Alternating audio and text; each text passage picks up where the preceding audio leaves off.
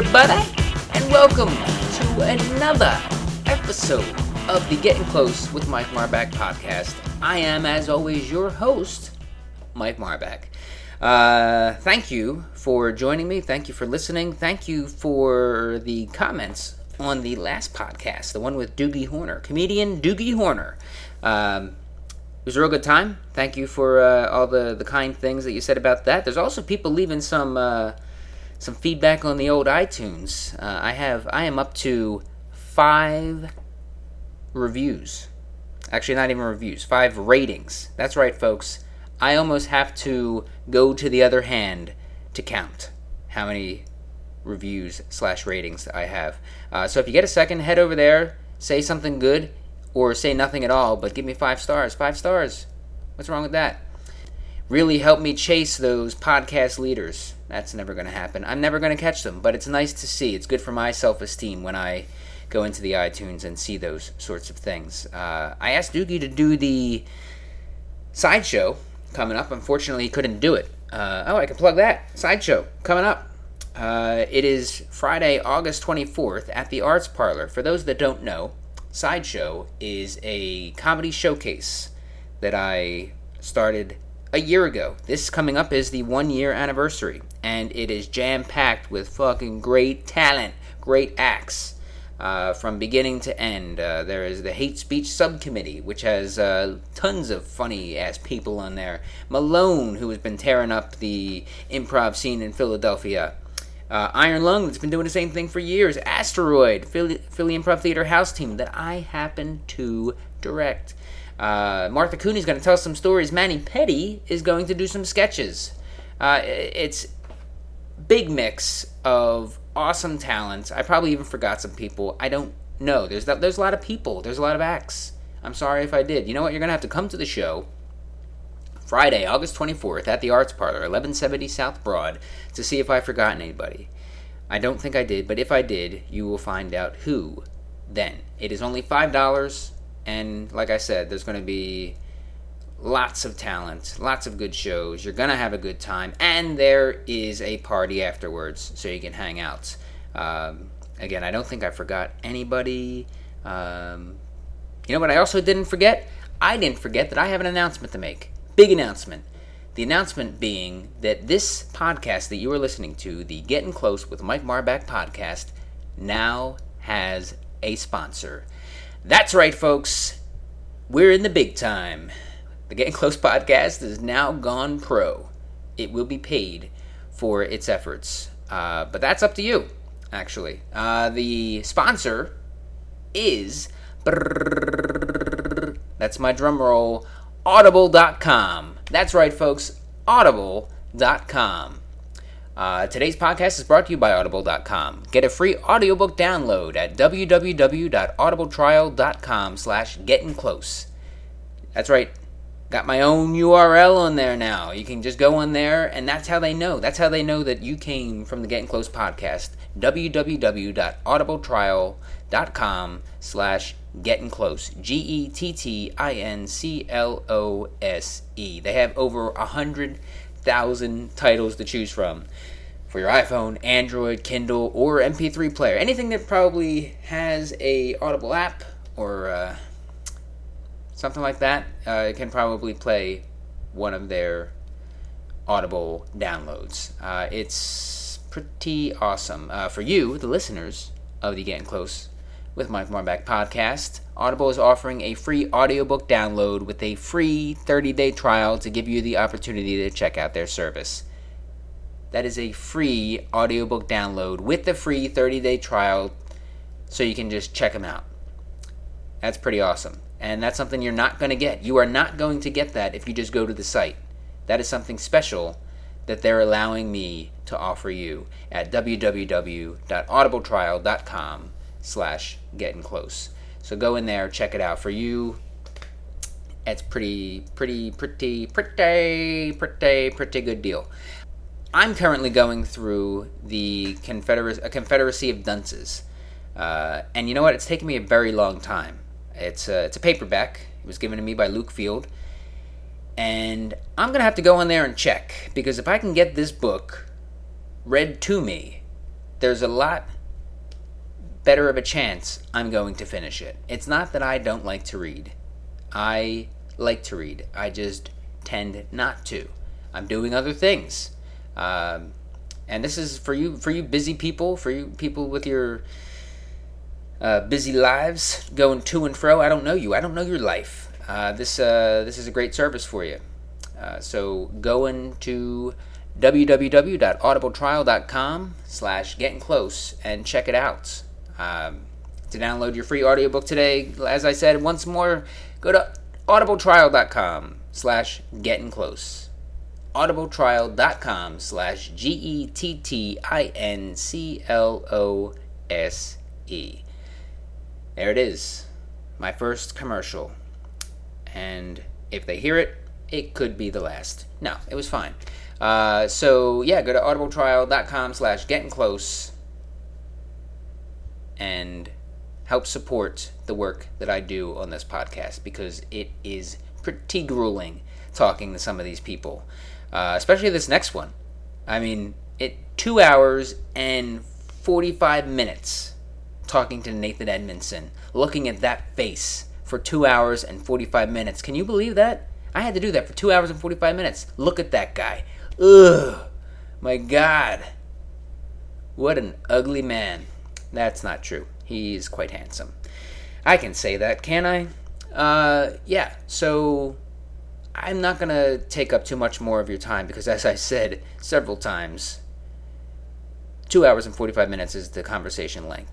So, after you're done, going to www.audibletrial.com/gettingclose, signing up for your free audiobook and 30-day trial to help support this podcast, you can listen to this. Because that's okay. I don't mind if you go away from this for a moment to do that, because I know you'll come back, because the conversation with Nathan Edmondson is that good. That good. We talk about a whole lot of stuff. Talk about Zalgal. Talk about Rare Bird Show, one of the premier teams for many years in Philadelphia. When I was thinking about moving back, I would search for what was happening in Philly, just trying to get an idea of what the improv scene was like. And Rare Bird Show was like it for a good while. They popped up in everything.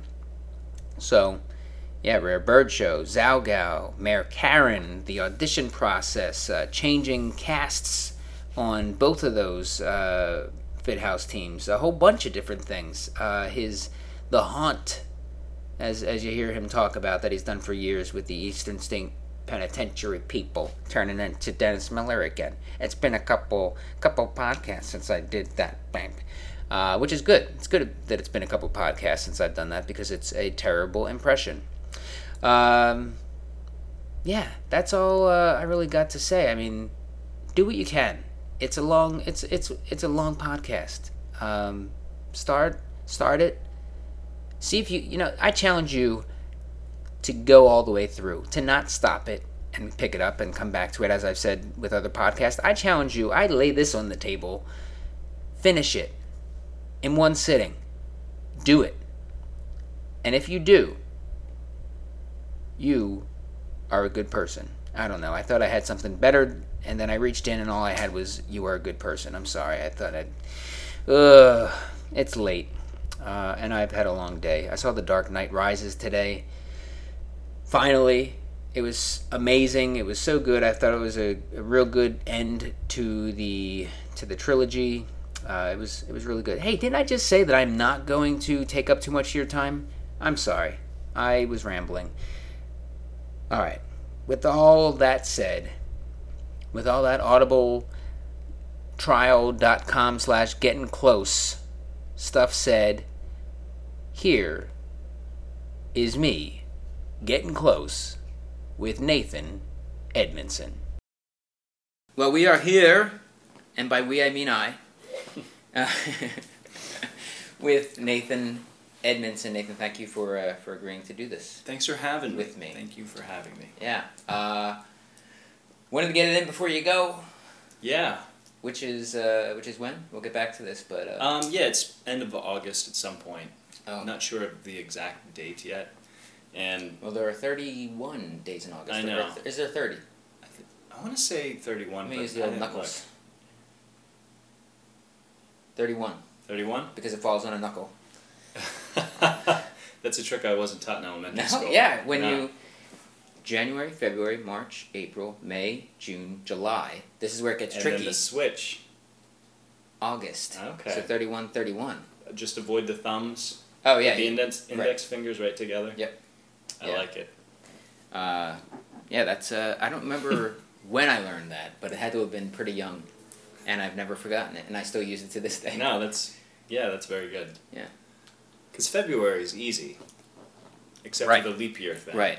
It's just a matter of remembering when the leap year is. Which really isn't too hard, because no one ever shuts up about it. Exactly. Especially leading up to that day. Yeah. Constant. We get that extra day. Ho-ho. Yeah. Alright. You know any leap babies? Babies? I have to say yes, because I'm sure I do. Yeah, you just don't know. No, yeah, I just forget who it was. But they definitely made a big deal out of it. Do they celebrate their birthdays? Do they have the option I think of they do celebrating have the on option. 28th or the 1st? If I recall, I think they do have the option, and most, or at least the person I don't remember with whom I spoke, I think celebrated on the 28th to keep it in February. Okay. You know, other than the getting older every year, Yeah. is that no good? Oh, it's great. I'm just admiring the bottle. Okay. It's a good bottle. Yeah, nice packaging. Other than getting older each year, observing that part of it, I think if I was a leap baby, I would only celebrate the actual birthday on the 29th. That was definitely a topic that came up. There were like 5 or 6 at the time. 6 maybe at the time. So. Yeah, I would. I just, like, every 4 years, just have one massive birthday, one big bash. If everybody wants to buy a gift and save it for that day, that's fine. Oh, there you go. But that's just me if I were a leap baby. See, I'm If the type I were of a person, leap baby. I'm the type of person who lets everyone know my birthday's coming up and then plans about 4 days of activities. Okay. Over a weekend? Over like a week or Like a a Friday- weekend, like a dinner this night, going Yeah. out this night, come over this night. My- And people can pick and choose. My plans... Buffet birthday. Yeah, whatever you want to come to. It's open, pick and choose. All right. I kind of go from year to... It's I play it by year to year. It's like whatever I feel... What am I feeling this year? Yeah. Am I going to have a big celebration? Is it just going to have a drink with a friend? Mm-hmm. This year was a little down, a little low key. Yeah. Yeah. All right.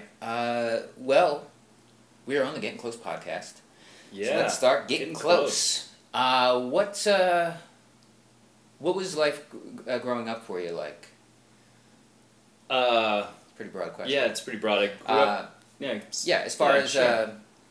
as family life. Mm. Talk about your family a little Family bit. life. Brothers, sisters. Yeah, I have an older brother and a younger brother. Scott's my older brother. He's 4 years older than me.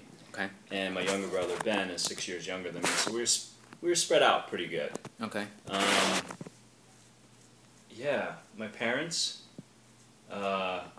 still together after God, how many years? Over 35 years, I guess. Wow. Yeah. No, over 36. It must be like 38 or 30. Maybe they're hitting 40 soon. What? Wow, now I think about it. Or have already hit it. And it wasn't that... maybe they did already hit it. I don't know. But I grew up in Franklin, Pennsylvania. Okay. Which is like western Pennsylvania, small town. Like 7,000 people. Okay. Which I love being at the Philly Stadium and seeing, what is it, like 40,000 people in there? The Philly Stadium? Yeah. Talking about Citizens Bank Park? Citizens Bank. Yeah, whatever it's called. We're here at the Philly Stadium! Lucky I didn't call it the Eagle Stadium. Yes. So Citizen Bank Park, was it 40,000 fans? Ish? Ish, yeah. Ish. I think they average, up until recently, 45 to 47, if I'm not mistaken. So you just look at a section. Of You're in the my ballpark. entire- Huh? I am in the ballpark. My entire hometown is like there, Wow. at arm's length. You know, Okay. it's kind of bizarre. Definitely now that they just ended their streak of sellouts. Really? Yeah, it That's was too like bad. 3.5 years straight I'm selling out. of selling out the stadium, and then they hit the skids on Now they're one selling the season. players. Yeah, now they're selling the players. Yeah, and we don't have much at the moment. No, that's not true. I mean, everybody knows they're going to be right back in there Oh next yeah, year. definitely. Especially I was just talking to my roommate about this, that they have their contract ending with Comcast. I don't know if many people are aware of this. I'm definitely not aware of this. This goes into the television rights of airing the games. But doesn't Comcast now own everything? Comcast. What does Does Comcast not Comcast own everything now? But Virtually. their contract rights to air for games is going to be ending in 2014 or 15. And the reason this is interesting and worth bringing up, people, before you start judging, is because they're going to have their own station on Comcast. Oh. So it's going to be like the Phillies network. Okay. And that's going to add, between the advertising and the different monies involved there, the talking is like billions of dollars to the organization. To the Phillies organization, yeah. Wow. That's ridiculous. Which is one of the reasons, if Are I'm they not going to mistaken. reinvest that into Philadelphia? Probably in the just same buy- way that they Buy do every good player. with a walk-off home run. And every time Cole Hamels retires the side in order, they donate $1,000 Oh, nice. to a worthwhile cause. Getting close with the Phillies. Yeah. Do you watch a lot of the games on TV? I don't watch any on television. Oh, well. But when I'm there doing fan storming, I watch the innings that I'm present for. Yeah, that's good. So you are the definition of a fan. Exactly. Yeah. Definitely. If I'm in the ballpark and there's a game happening, yeah, I'll watch it. I mean, growing up as a kid, I never watched any baseball. My father was a Steelers fan, so the Steelers and NASCAR. Those were the two sports in my household. Right. But you know, my parents were Pirates fans in the '60s, of course, when everyone was a Pirates fan. Yeah. But you know, being in Philly, I'd say 4 or 5 years ago when things got really exciting. That's when I started paying attention, and you know, I enjoy it now. And before I didn't give two shits. So yeah, the same kind of thing happened with me. I mean, I've watched the shows. I've seen the shows. I've seen the games.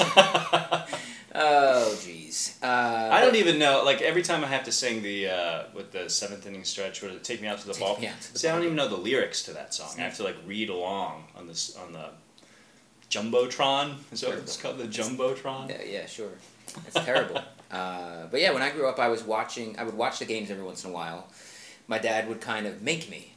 Oh, okay. That was father-son time. Yeah. He would sit me down. You watch this. Wow. And he always had a knack for picking a good one to watch. That's good. And by good one, I just mean memorable. Yeah. It was like the seventh inning, and he's like, Nolan Ryan's about to get his 6th no-hitter. You sit down and you watch this. Well, so then you have that memory, regardless of whether or not you enjoyed it at the time. So I've seen Nolan Ryan's 6th, and I'm pretty sure 7th no-hitters. Really? I've seen the I've seen the World Series where the earthquake struck Candlestick Park. So he was like, "You sit down and you watch this," and it was like the earth shook. What's happening? Yeah. So then I moved away to Chicago, and I was kind of looking for, and we'll get back to you. That's fine. I enjoy this more. I was kind of looking for some connection to my hometown, Philadelphia. Yeah. And because they didn't have the food out there, so I started cooking up the food. I started making strombolis and pretzels myself, which I still make, which are pretty great. Yeah. And then I also started watching the Phillies any chance that I got. And then this was 2008.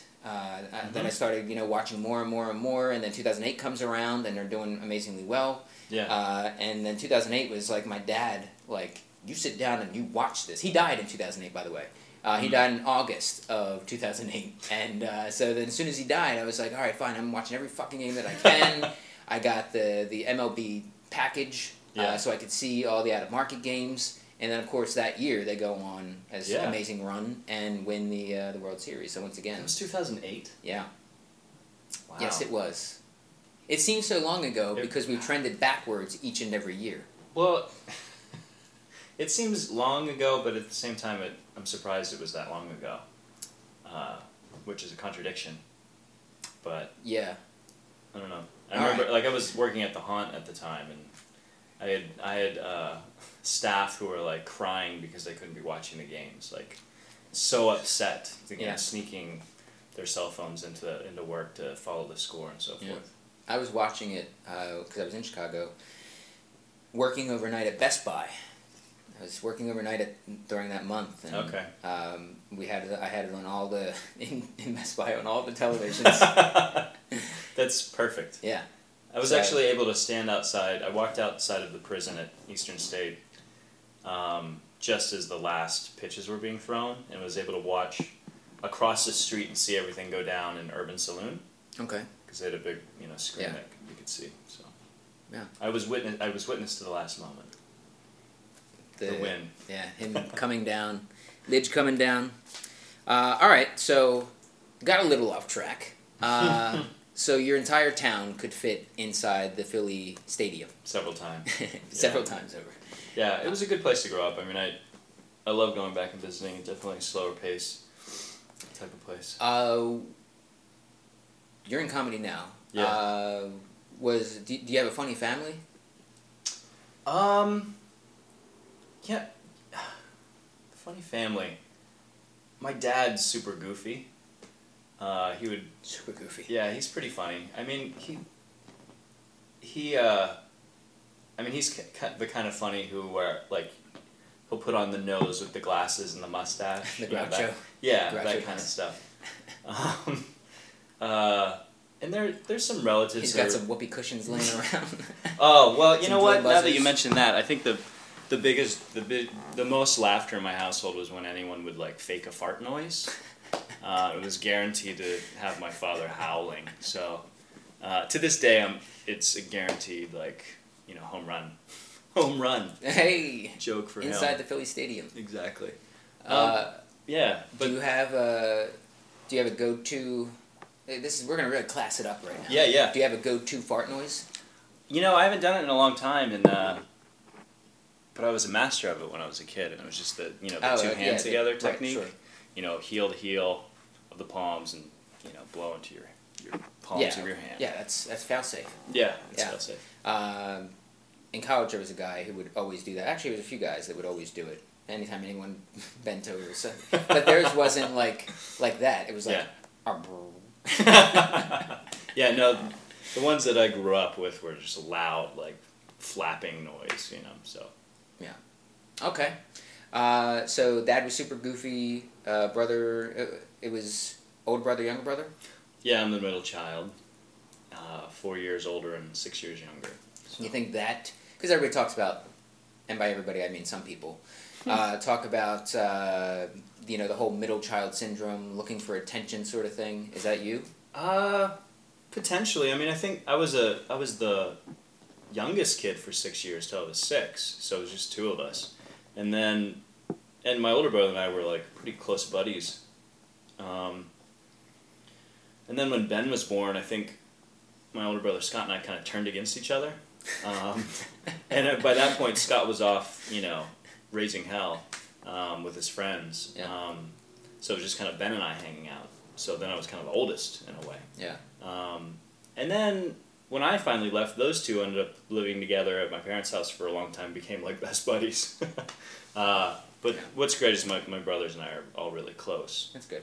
The whole middle child thing, everyone's, as soon as someone finds out you're the middle child, Yeah. then Yeah. you'll do anything and they'll be like, yep, middle child, I could tell. Typical middle child syndrome. So, but I mean, when I was younger, I used to always jump around and try and get attention, I guess. Yeah. It only fits, like you said, it only fits when it fits. And even then, it doesn't really fit. What's your horoscope? Sibling thing? I'm a middle child. Are you? Typical. Typical middle child. What's your zodiac sign?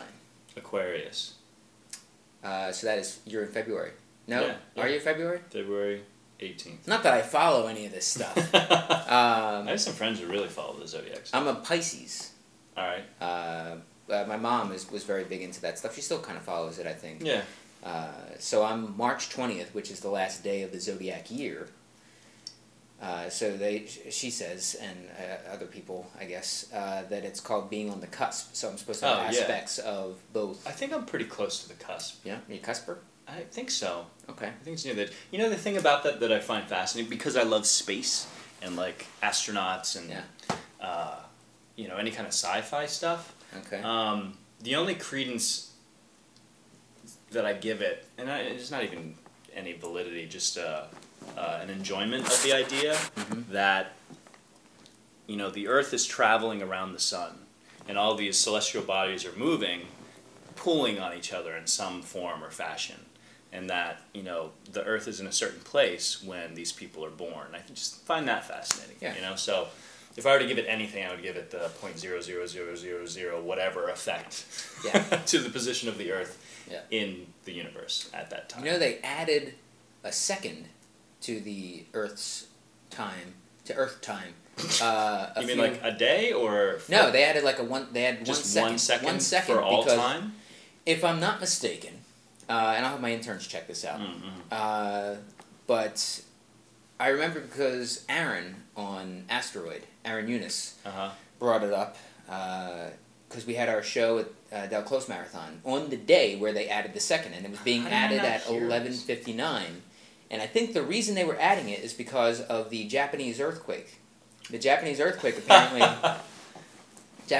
apparently shifted some things around, and then slowed the rotation or sped it up. One of those. Just for a second. Yeah. For a second. It shortened the day by a second. That just makes me go, well, what about every other earthquake that's ever happened? Not worth it. Not worth our time. Literally. Was not as significant. Not at all. Yeah, my dad was a mechanical engineer, so he's a very, science-minded kind of guy. You say was. Is he retired now? He is retired. Okay. And the atomic clock. If there's one man in the world who has he would listen to there's some radio station I think where this is pre iPhones obviously before everything was digitized. Radio station. They're not around now. Radio station.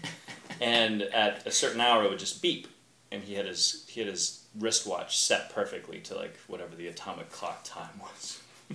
Atomic clock. That's just like the Earth's actual time. I'm thinking doomsday clock in my head, which is you're getting closer to annihilation. So you're talking about death? No. When you said atomic clock, I just got confused. For some reason, I equated that to doomsday clock. Oh no! Where the scientist, for whatever reason, Ahmadinejad says something, and they're like, "Oh, we're moving the hand a little closer to doomsday." Oh yeah. What was it? Watchmen? Or is that beyond Watchmen? I think that it actually exists. There is a doomsday clock. That's scary. Yeah. There's guys who wanted to build, and they may actually be trying to do it. I read an article about it that I won't recall. We'll get my any interns of the names. on Yeah, get interns. Take notes. Okay. They also don't appreciate you giving me. They don't. No. It's like, who's this dick? They want to make. He's gone. They want to make a 10,000-year clock. Have you heard of that? The clock that will function. Didn't the Mayans already make that? An actual functioning clock. 10,000. That it's 10,000 years, and it will, track at 1,000 years it'll ding. Every 1,000 years it'll ding. I lose interest when someone says they're putting in a time capsule for 5 years. Really? Yeah. See, I think time capsules are awesome. I think they're awesome the day they're opened. Yes, that's true. But who's waiting around? That's the mentality of a child. Years? A child what? We're burying it? I want to see what's in it now. You just filled it up, Jimmy. It's I think that's a good point. I'm a child. But it's that's the society we live in now, because you take a that's picture. The whole point of the 10,000-year clock is to make us consider 10,000 years. Because right now we think very much whatever, we might destroy the world in 200 years or 50, who knows, But if we start thinking 10,000 years down the line, what does that do to scope? This happens tomorrow. So, yeah, that's like I was saying, that's true, is because everybody's so right now. Yeah. I guess it would help with big picture, but that's massive picture. It's really sad. See, that's what when people that's talk evolution about, of species. Exactly, that's true. And when people talk about afterlife or all that stuff, the only thing that I would desire is to be able to come back every 50 or 100 years and just check out what's going on now. Yeah. Yeah. I think pop in. Yeah, just okay. That's what's happening. All right. Still with that kind of music, huh? All right. What about friends growing up? Were you a pretty social person? I was pretty shy, actually. Yeah, pretty shy kid. I was always like, one thing I was I guess I feel lucky about is I always had very close friends. I always had like a best friend. So I always had a confidant. I always had someone, to hang out with. But did you refer to them at that age? As confidant? As confidants. Usually, yes. Hey, Nathan! Your confidant's on the phone! Mom! Jeez! Don't tell everyone! It's private. Oh, that's just his confidant. Are they boyfriend and girlfriend? No. My confidant. Jeez. No, I was pretty shy. I would say, like, when I was, like, young, like a kid, I was, I didn't, wasn't super shy. I just thought of Anyang. Young. When I was young. When I was a Chinese child. Arrested Development. Anyang. Anyang. Wait, is it? Yeah, Arrested Development. Right? Yeah, Anyang. Anyang. One of the best shows ever. Yeah. I have to say. Which is coming back. Oh, yeah. They just started filming the other day. Netflix, right? They're doing a Netflix season? Yeah. They just started filming the other day. I hope it lives up. I really do. With the exact same cast I don't and the secretly exact hope it same doesn't live writers. up. I actually hope it lives up. Yeah, I really hope that it does. And even if, that show was so great that even if it falls a little short, it's still going to be awesome. fucking better than most of what's on television. Absolutely true. Outside of HBO and AMC. Yeah. Because there's some good Have shit. you seen Luther? On BBC? No. It's a good, like, cop show to check out. It's on Netflix. First 2 seasons on Netflix. It sounds familiar. Yeah. Okay. Check it out. I will. So, yeah, I was a shy kid, pretty much. I don't know, it's like socially I was always just kind of too hyper aware of, like, I was all, just really sensitive kid and didn't want anyone's feelings to be hurt, Yeah. And then, I think I hit puberty before everyone else by a year or two, which kind of made me, really shut down for a while. And I attribute coming out of my shell to my friend, my confidant, Darren. Yeah. Who I met in 8th grade. And he's like, you have to stop calling me confidant. Everyone thinks you're weird. Look, we're going from junior high to high school. We cannot be confidants anymore. We are past the confidant stage. Actually, I think we're pre-confidant stage.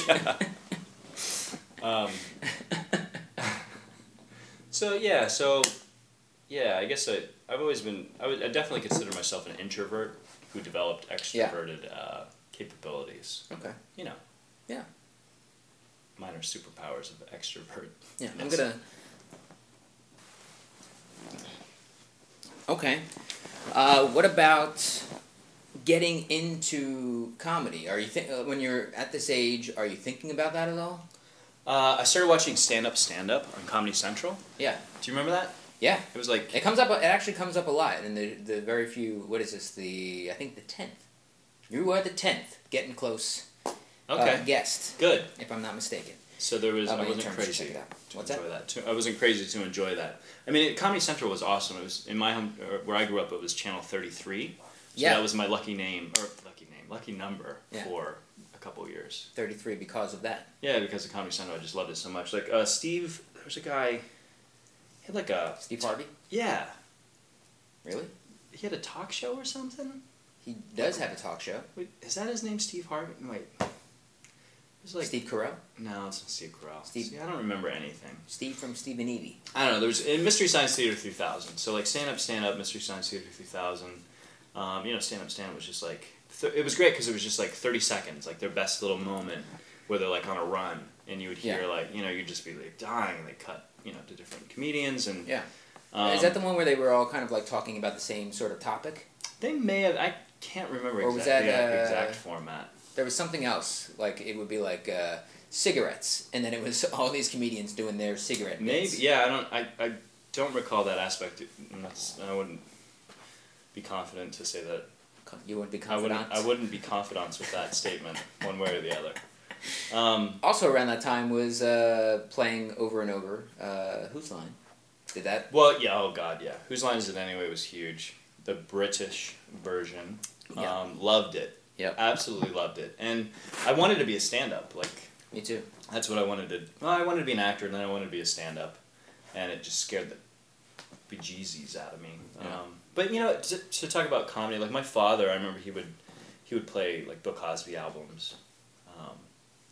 So there was humor. I mean, like, birthdays were fun, because there was a big ordeal over, like... And anytime cards were sent, like Hallmark cards, my entire family always sent, funny cards. So it was like, trying to find the funniest card kind of competition. It wasn't really a competition. And my dad's side of the family, his brother and sister, they're pretty funny people. They're always just like cracking each other up. Yeah. So there's a lot of humor there. And on my mom's side too, like her brothers and sisters and cousins and stuff are, they're just like smart, witty people. So Okay. So how then did you get into it? What was your first comedy experience? You're thinking about it. You thought about stand-up. You're watching it on television. At what point do you say, I'm going to do this? Oh, God. In a sing-songy sort of way. Yeah. Let me see. I mean, like, luckily in high school, I was able to meet some really funny people and hung out with them. And, you with your friends, you're always cracking each other up. Yeah. But I always felt a little, like, behind with the humor. Like, I just wasn't... was too shy, to really just, like, jump on jokes and stuff. Mm-hmm. And I hung out with some really funny people. By the time I got to college, I had more confidence, and immediately, my first day of college, I met some guys that were really funny, and I was like, oh, this is going to be great. And then they ended up kind of being assholes. And a lot of those people ended up joining an improv team. A lot of the assholes? Yeah, they weren't assholes. They just rubbed me the wrong way. They were the kind of guys who... And I was asked to be on a group my freshman year, like, you should audition for this thing, and, you should be on the team, and they from my, probably skewed perspective, because I was just like, who knows how accurate my perception was at that point. They did a lot of comedy that was, like, at the expense of the other. So it was kind of like trying to one-up each other all the time, and it was kind of angry and mean. Yeah, and I wasn't into that. There were other troops at Oberlin, where I went to college. Like, there's Primitive Streak and the Sunshine Scouts. By the time, that's where I really kind of committed to acting and started doing theater a lot. I was in acting like level 101 or something, and we did a day of improv, and it's about all you need. Yeah, and it was basically like, I don't even know what the instruction was. It was just like, make something up for 30 seconds, or something. And, it may even have been 3-line scenes now that I think about it, because it was just a simple exchange. Yeah. And when it came back to me, the room just broke up, laughter, and I was making a Titanic joke, like King of the World kind of bullshit. So topical is your way to go. Yeah. But I think I auditioned for every improv team and was just too scared to join any of them. And I was too busy. I was really busy doing theater, but I was completely intimidated by improv. There's some really talented improvisers at Oberlin, and there still are. So you would audition for them. Were you, like, called back or cast? Yeah, I would get cast. And you'd say, thanks, but no? Yeah. I mean, a lot of times it was I was doing a lot of plays. Okay. And my acting classes had a lot. I was overbooked. But it was a little bit of an excuse too. And then when I graduated and moved to Philly, I wanted to pursue theater, and I was like, you know what? I miss doing improv at all there. Like, how stupid was I? And then I decided to look for improv teams to kind of fill in between plays. That was the idea. Is I'll do some improv, and it'll be like keep things going between projects. And as soon as Rare Bird Show happened, I just stopped doing theater for 4 years and just did improv, and that was it. Yeah. Which brings me to my next thing. So you moved to Philly from right after college, which is Oberlin. Where's Oberlin? It's in Ohio. It's near Cleveland. All right. So you come to Philly. You're looking to get involved with improv. What is happening in Philly at that point? Around what year is this first? 2002 was when I moved to Philly. 2003, I guess, was when I started that's when Rare Bird Show started in the summer 2003. Oh, 03, wow. Yeah. So what in 2003? Because I know that in 2006 there wasn't much. Yeah. What in 2003 was happening in Philly improv? The first show that I saw was in 2002, I think, and it was Comedy Sports. Okay. And it was awesome. Yeah. I actually remember seeing, some of the, recall some of the players, that still do it. Yeah. That were there then. I auditioned for a group. That's where I met Matt, and then he invited me to do Rare Bird Show after he had met Alexis and Chris Conklin. What group was auditioning? It ended up not happening. It was like the guy was trying to do like an improv drama kind of thing. Oh, I think Kristen was talking about this. Yeah. Yeah. Maybe. I can't remember what it was. I don't know. I mean, it was an audition, and then I heard I got a phone call and a message that was like, right now I'm not going to be working on this project, not enough people or something. And then I think it was like 5 or 6 months later, I heard from Matt. He called me out of the blue and was like, come out to Haverford. I guess it was Haverford, and let's do a rehearsal. And that was a Rare Bird Show. But so, rehearsing with Rare Bird Show, Matt was really, he wanted to do improv. He was very already scoping the scene. So through him and Alexis's efforts, I found out that there was the Cabal was here and Lunch Lady Doris, and maybe something else, but I don't really remember. Okay. It was Ninjas. Maybe it was Ninjas around. The Ninjas came maybe a year, 2, 3 years later. Okay. Maybe 2 years later, but it was maybe 3 long form troops and Comedy Sports. That's so weird to think about. That barely the long form troops never performed. It was, very rare. And then, but there was a lot of activity, I guess on college campuses at Haverford. There was the group Alexis had been in, and our first workshops came through just being friends with the Haverford troops, and our first workshops were UCB. The touring group came down. I think it was Dillinger came down and did a workshop, and we snuck in on that. So. That you took. Yeah, we we just took I think we arranged to have private instruction at least once. Maybe we did it twice. I can't recall. With 1 or 2 UCB people. So. Okay. So then you started doing Rare Bird Show. Yeah. With Matt and Alexis. Yeah. Matt Holmes and Alexis Simpson. Mm-hmm. And Chris Conklin was our 4th for. Oh, that's right. There was a 4th. There was a 4th for a year, and after 6 months he went to France with his fiancée, and then he came back and was like, "Oh, I'm getting married and moving to North Carolina." So, but bye-bye. Yeah, bye-bye. Bye-bye. Okay, so we got Rare Bird Show going, along with a handful of other groups in town. Just a few. Where and when are you doing shows? I think we waited at least 6 months before we did a show. We did a show at Haverford. Okay. And then I think we waited another 6 months before we did a show. Where did we do shows? We did a show at, was it the Arts Bank? Arts Parlor? Not the Arts Parlor. Arts Garage? There's the... Art Museum? The Art Museum. It was at the Art Museum on the steps. Right on South and Broad Street, there's that affiliated with one of the schools in town. I don't know, whatever. Yeah. We ended up doing... Interns. We decided to do Fringe eventually. And we did some shows for Fringe and the Ethical Society. I guess we did a couple shows there. Okay. And we did a lot of crappy bar gigs. I think one of our first shows was a coffee house. We did a coffee house in some suburb.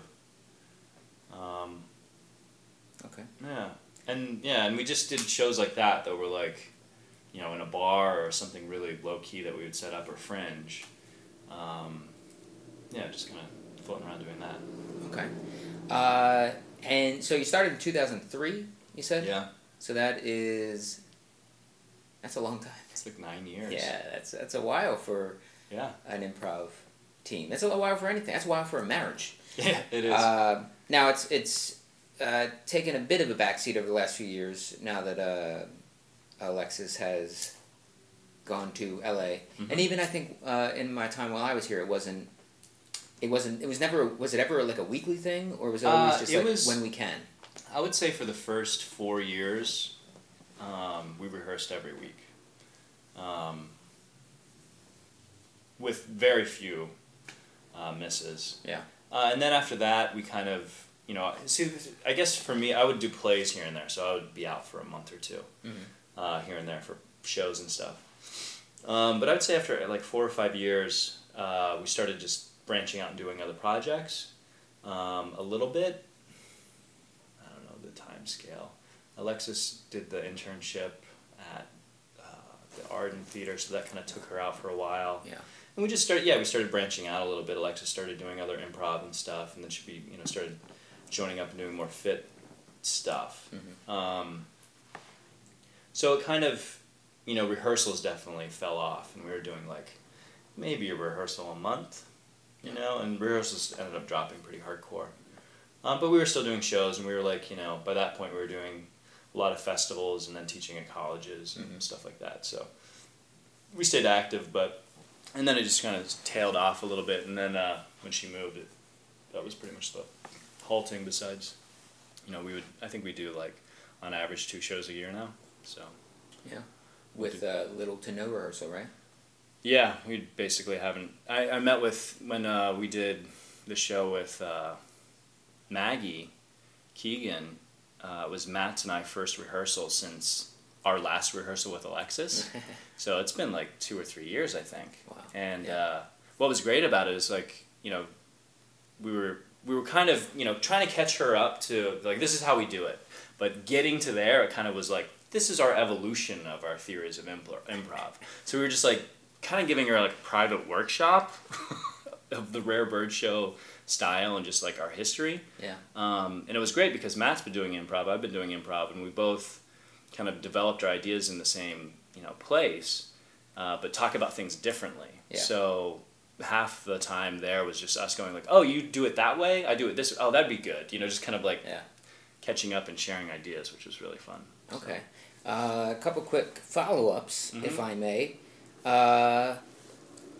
Talking about Rare Bird Show, how you do it. If you could you summarize the Rare Bird Show style? Like how if someone was joining in, like when Maggie kind of popped in, and she's like, okay, so what's your thing? What do you say? I mean, it took like an hour for us to go through the history of Rare Bird Show. I'll try to condense it. I mean, it was just basically like, we started off doing just free-form montage. Do a scene and just go from there. Okay. Whatever happens, just edit and keep going. And just doing that kind of style, we noticed that things just automatically come back. And connections happen that we wouldn't even be aware of, right? And then we would diagram all of our rehearsal performances and all of our shows. We'd diagram them and like find all these that relates to this and that. So just like analyzing our shows was good. And then we realized we were doing like 17-minute shows. Like they were really short, they were really fast and furious, but we weren't getting to what we learned was like a third beat. So we started doing a herald for about a year, and all we did, all of our performances were heralds for a year. And from that we learned, about breaking things up with group games. We played around with openings.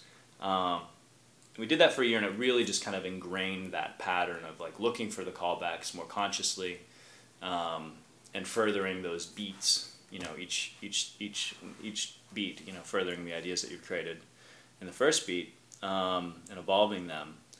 And after we did that for a year, we kind of abandoned it and just went back to the freeform style.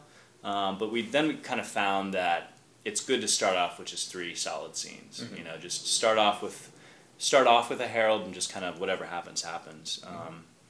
But the latter part of that statement was really our approach. Like, if we're starting a show and it's, we're doing a lot of monologues, like use that. Just kind of repeat what we're, doing. Double down on what you have. So, certain shows would feel a lot different than other shows, But we tended to play fast and kind of, I think one comment that kind of summed us up a little bit is like, you guys go to crazy town like right away, but you keep it grounded so it doesn't feel lost and, whatever. So. Yeah. When I was in Chicago and I was thinking about moving back to Philly, I made sure that I wanted to get involved. I knew that I wanted to get involved with improv if I was moving back here because I was out there doing it and doing well for what it was. And anytime I would, this is me typing, by the way. I'm just waving my hands. Anytime I would look up Philly Improv, because I was researching the scene, so to speak, and Rare Bird Show would pop up all the time. Yeah. It was like one of three things, even at that time. And this is 2009. Yeah. Now you type Philly Improv, in just those 3 or so years, and a whole bunch of shit pops up. Oh, yeah, definitely. But that allowed me to find a person to write to. A couple people. I wrote to Greg. Mm-hmm. I wrote to Matt Holmes. And I talked with Matt Holmes and Greg over the course a bunch of times over the course of a year before actually moving back. Just kind of researching and asking questions and and then when I got here, I saw a Rare Bird show, Rare Bird show, and it was like nothing I'd seen before because of how long you guys had performed. Not in terms of history, but in terms of length of time on stage. I was used to 22 to 25 minutes, unless it was a sketch show. Yeah. Nothing went longer outside of TJ and Dave. Right. Who went 45. You guys would go 45 to an hour during Fringe when I was watching. Just us? Yeah, just you guys. Huh. It was about 45 minutes. Do you remember what Fringe venue we were at? Adrian Main Stage, if I'm not mistaken. Oh, that may have been the era of us just like bantering at the top of the show. There was banter at the top of the show. Oh god. Banter, I think Alexis and I did a show once, because we ended up doing duos for a while. There's three of us, so, if someone couldn't make it, we were like, well, let's still do the show, Yeah. So, it was great, because we, learned how to do duos, and Alexis and I did a duo, and we just kind of, started bantering at the top of the show, and we did it so succinctly and well that we were like, we should always banter at the top of shows. And then it, turned into this really disturbing 10-minute, terrible thing that would kind of undermine our confidence by the time we'd actually start the show at times. So you might have, shown up in the era of us, just about to be we need to stop bantering, Yeah. Because it just kind of can get distracting. But I think with the Fringe shows at that point, we were also... Yeah, I mean, we never wanted to ever go over 30. And Adrian's a weird space because... and the best shows I think are 20 to 25, just fast and furious, Yeah. But getting, having someone, that's the other thing about Philly is getting someone who can do a solid blackout. It was, always a thing, having a space where you could see a clock or have a clock, or, so you're not looking at your watch and, trying to gauge. One of our earliest Fringe shows, and this woman I work with who used to do improv 10, 15 years ago, she saw this Fringe show, which was the Fringe show that made us realize that things if the show is going down the tubes, you just end it. We were in the Ethical Society, and we had our final scene. It happened. It was great, and everybody clapped. And then a new scene started, and we were at a point where we were all just kind of the show will end when, I don't want to cut you off kind of stuff. We were all being so polite. And the show went, and it was also in the middle of, it's the end of the summer, so it's it was just so hot. Yeah. It was sweltering in the basement of the Ethical Society, and we went probably 15 to 20 minutes longer than we should have. Yeah. And this woman who saw that show, who I actually talked to 2 years ago about this, she was like, I almost stood up and called your show for you. I was like, that would have been a blessing, because we walked off stage and just felt like refunding people's money. That's another thing that I hadn't seen until I came to Philly, is people ending their own shows. Oh, really? On stage, yeah. Yeah, I think that's just a symptom of a lot of the venues we would perform in, there wasn't anything that you could pull lights for. Yeah. Unless you blacked out the entire space completely, and then you're near windows and you can still see stuff or whatever because you're in a bar or whatever. Yep. So, and even when we were offered the chance of having a blackout, sometimes people wouldn't black you out in time, and we were like, well, that's never happening. Yeah. Again, we're just gonna call our own show. Yeah. So. That's why when I took over the parlor to start doing sideshows, flipped it around for it had the advantage of kind of making the stage area a little more intimate. Yeah. But also, it allowed me or whoever is on lights to kind of, even though there's like 6 switches, Right. it's like, Ding, ding, ding, ding. yeah, you can black it out. Yeah. Yeah, you mentioned a couple things I want to kind of touch on. Right. That Rare Bird Show is a 3-person show. Yeah. When it's Rare Bird Show. Right. And then you also mentioned that you were doing duos at the time, and that's just, I guess, because people were not. Yeah, we didn't want to turn down it. shows. We all just wanted to perform. So. Right. So, what do you see as the difference between doing a 3-person show, doing a 2-person show, and doing, say, something on Zalgao or any other larger team? Yeah. How would you play differently on either of those? Well, the 3-person show is great because you do get a break, and you get to watch what's happening on stage. But the thing is, Alexis, Matt, and I, we all just love being on stage so much that we were given ample stage time. Yeah. And we would hear about, we'd see troops that had 5, 6, 7, 8, 9, and more people, and just be like, how do they deal with it, And you see people standing on the back line, and then as an audience member, I would get anxious, that person needs to go out. They've been standing there for so long, they just need to get into a scene, and you can see them sweating, being like, I need to get into a scene, Yeah. So with a 3-person show, you really don't have that opportunity. You're in the audience, like, get in there. Yeah. I know, dude. Yeah, it's terrible. So a 3-person show, you just always have to be ready. Yeah. But you get a break.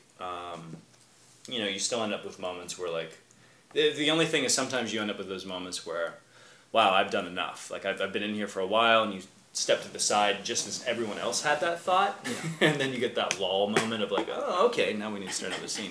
Yeah. What's great about a 2-person show is there's no break. Right. Unless you decide to give yourself a break. And when you do that, you're putting it on your scene partner to hold it. So you have to be, very conscious of what you're doing there. And then that's, it's one of those, with both the 2- and 3-person show, it's you're given more responsibility, which you're given more stage time, so you have the opportunity to get lost and just turn yourself over to the show and be carried by the show, which is great. Yeah. When it's going well. Right. When it starts to go poorly, then you just feel the weight of that responsibility. With larger groups, I feel like for me it's actually been pretty awkward transitioning into larger groups since then, because I'm ready to go in all the time, and I hold myself back. And then there's that line of are you holding, do you hold yourself back too much, or not? So I tend to err by I'm so aware of who has been on stage and hasn't that I'm trying to give equal time and just kind of holding the back line a little bit too much. So, do you ever sort of, you're I was in the last show way too much. The next show, I'm going to hang back a little bit? Yeah, I guess so. I think also, because I've done I started doing Zalgao because Rare Bird Show ended, and I did some duos, started doing duos with Nick Gillette and Steve Kleinedler, and the duos were great. But I was I needed to be on a team, because it was about a year where I really wasn't doing hardly any improv, performance-wise. I was directing and teaching and stuff. Yeah. So Zalgao came along, that was great. And I think at a certain point but I've also done pickup groups or all-star teams at festivals where you're thrown in. I find with bigger groups it's great when you have a whole bunch of confident people. Yeah. So you just people are always going in and you don't even have to think about that. But I think the bottom line is you're always just looking to see how you can add something if you have something that you think is funny, and trying to entertain the audience. So whatever happened in the last show, that may be a thought of I was in a lot, or I wasn't in, I want to put myself in more, but right. You're really balancing the feelings of your scene partners, because you don't want to railroad stuff. Yeah. That can be pretty bad. But you do want to make sure it's entertaining for the audience. So finding your moments, I think, is really important. Yeah. So. What about, and you talked about you and Matt Holmes, kind of differing a bit, coming from different points sometimes of improv philosophy. How would you, or looking at things a little differently? Yeah. How would you summarize your own improv philosophy? Oh God, I don't know. I don't know really. I tend to just steal everyone's ideas. Okay. Now, when you were doing... No, I think like, oh God, I should probably figure out how I would sum things up. For me, it's like, with a show, when you're doing a show, like, you want variety. Yeah. And that's on every level. You want it to be fresh. And you kind of want the show to, like, have momentum. So, stage picture needs variety. Like, the kind of characters that you're doing there needs to be variety there. Like, the lengths of scenes, there needs to be variety. So, like, comedy is really about surprising your audience, like, give them that thing to expect. You want to set them up so they're clear about what's going to happen. Yeah. But the real comedy is when you can surprise them within that, Yeah. But, I think, like, we didn't really have... Our training was through workshops that we would take from, at festivals we would go to. We never, did like any formal, levels at certain places. And I know I've done some classes since that, like that since then, and I know Alexis has. But, we would like, my first workshop I think was with Joe Bernard, and it was on character work. And I was like, oh, okay. So for, the year after that, all I did was like focus on moving from a character. Yeah. And it improved my improv tremendously. And then at some point we were like, what's this thing called game we keep hearing about, And we had no idea what that was. And then we kind of determined what it was ourselves. For us it was, you're watching a scene, you see something happening that's kind of based on this dynamic between the two people on stage. And then we would play what is called, or what we would call, finding the game, and jumping in and heightening it. Heightening is a big thing, whether you heighten up or down, inversely, and switching it up, changing the context of the scene. And that was a skill we just really focused on, developed. So that's really important. But if it becomes like when we would have bad shows, we would be like, we weren't playing games with each other. We didn't decide what the scene was about. So I think it's definitely an important aspect, but I hate, when it's just that. Yeah. Because, coming from an acting background and like really just appreciating the nuances of scene work, and character work and relationships, like that's so important. Yeah. I don't know if you're aware, I do this, and hopefully none of them are listening because it'll ruin my bit.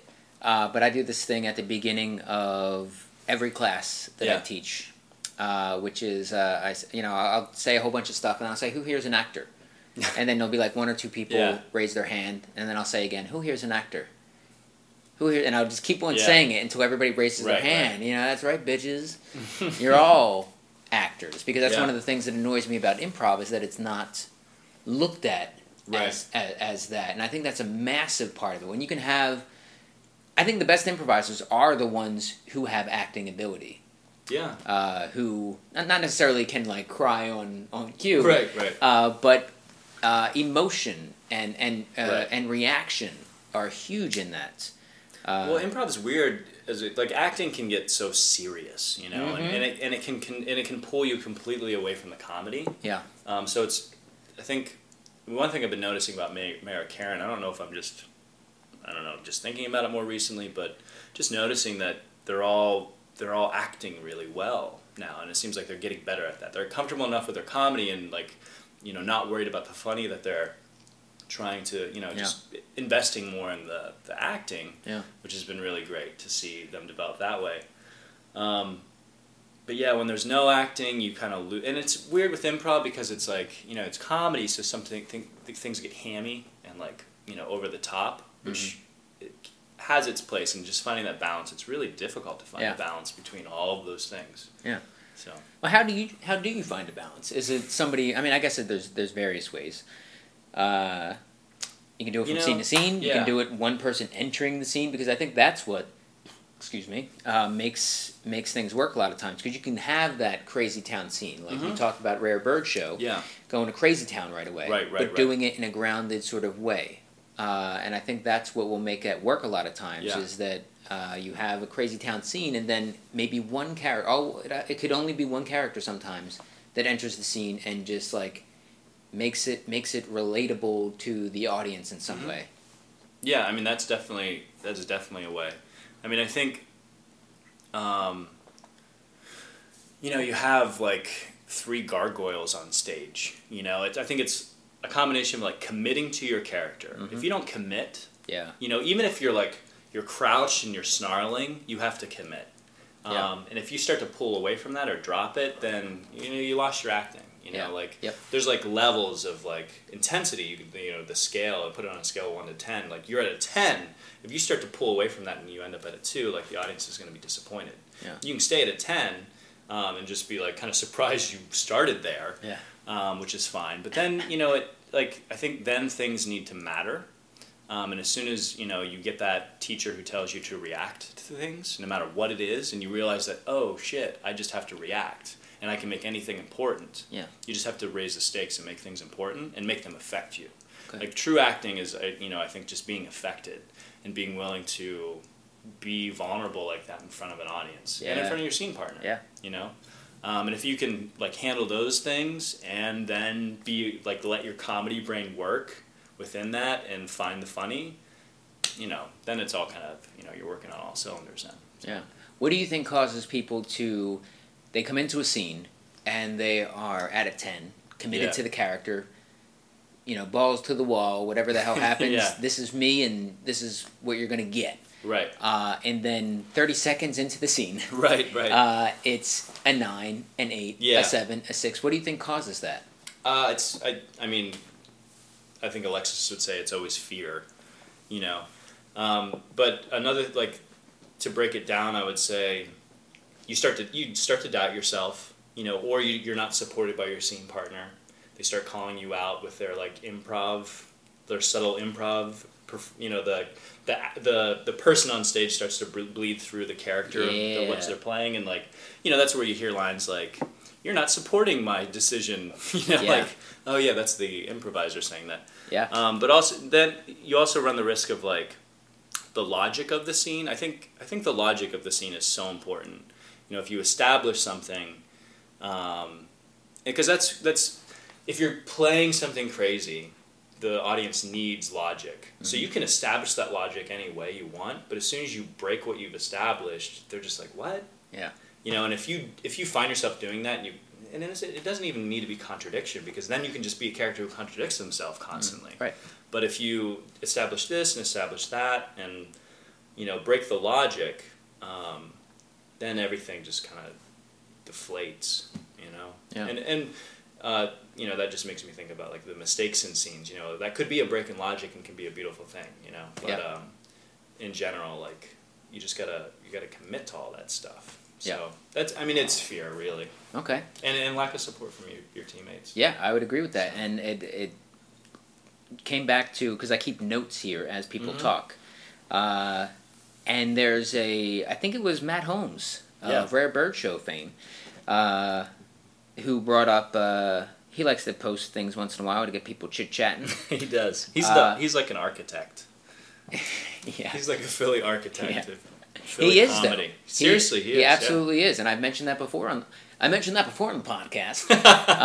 When I was looking to move here, his name would pop up, and when I talk to different people, it's like, oh well, I got introduced to so and so by Matt Holmes. Yeah, he's like behind the scenes those words that he's like the architect of the Matrix. Yes, yeah. Well, he likes to post on the Philly Comedy Network to get people chit chatting, and one of the things he posted recently was about the fourth wall. Going meta, which another term I hadn't really heard about until I came to Philly. Really? Yeah. Okay. Well, it was just called breaking the fourth wall. It wasn't called going meta. See, I don't think that's I don't think it's Philly that brought that up, going meta, or maybe I don't fucking know. It's beside the point. Yeah, regardless. Irregardless, which is not a word, by the way. It isn't. He brought up breaking the fourth wall. What are people's thoughts on it? And then you just brought up kind of calling people out. Now, I had a talk with Asteroid the other night where I feel like what you had said, where it's like the improviser bleeding through. Yeah.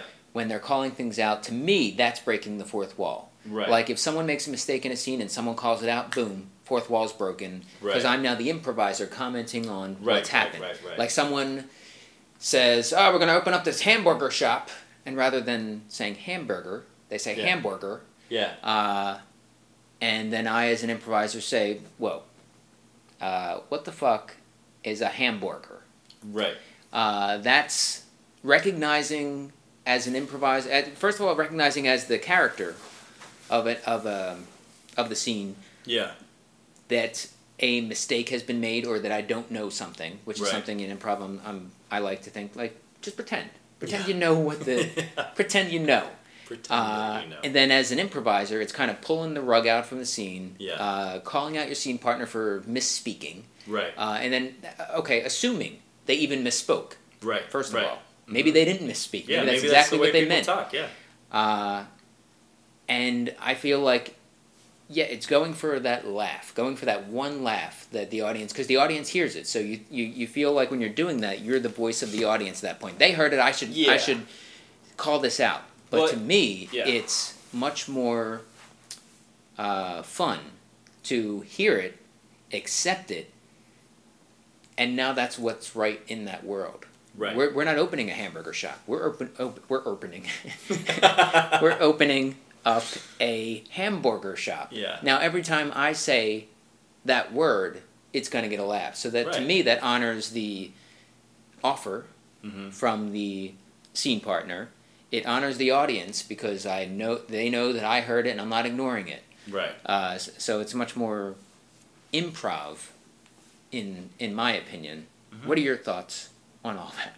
Yeah, I mean, I think you're right. I think like for the person who calls it out, knowing that the audience heard it, they're working from a place of fear, being like, if I don't call this out, they're gonna think I missed it. Right. So then you have two choices. You can play along, which is what you should do, and call it a hamburger as well, and then satisfy the audience that way, and play. And play. It's playfulness. You're playing. Or you work from the fear and go like, oh, well, it's really just the fear of the player really that gets in the way there, I think. Yep. However, and it's more complicated to commit to being hamburger, because then you're like throwing yourself into the uncomfortable place of like, well, what's next? Yeah. How do I heighten that? Oh God, what's the next word I need to mess up? And then people will like stutter and start doing a whole bunch of playing with too many words to mess up, and just like push the game too fast, Yep. When really they can just play around in that world for a while with that one word, and have a normal conversation, and then hit it again, and then find the nice twist to the next variation. Mm-hmm.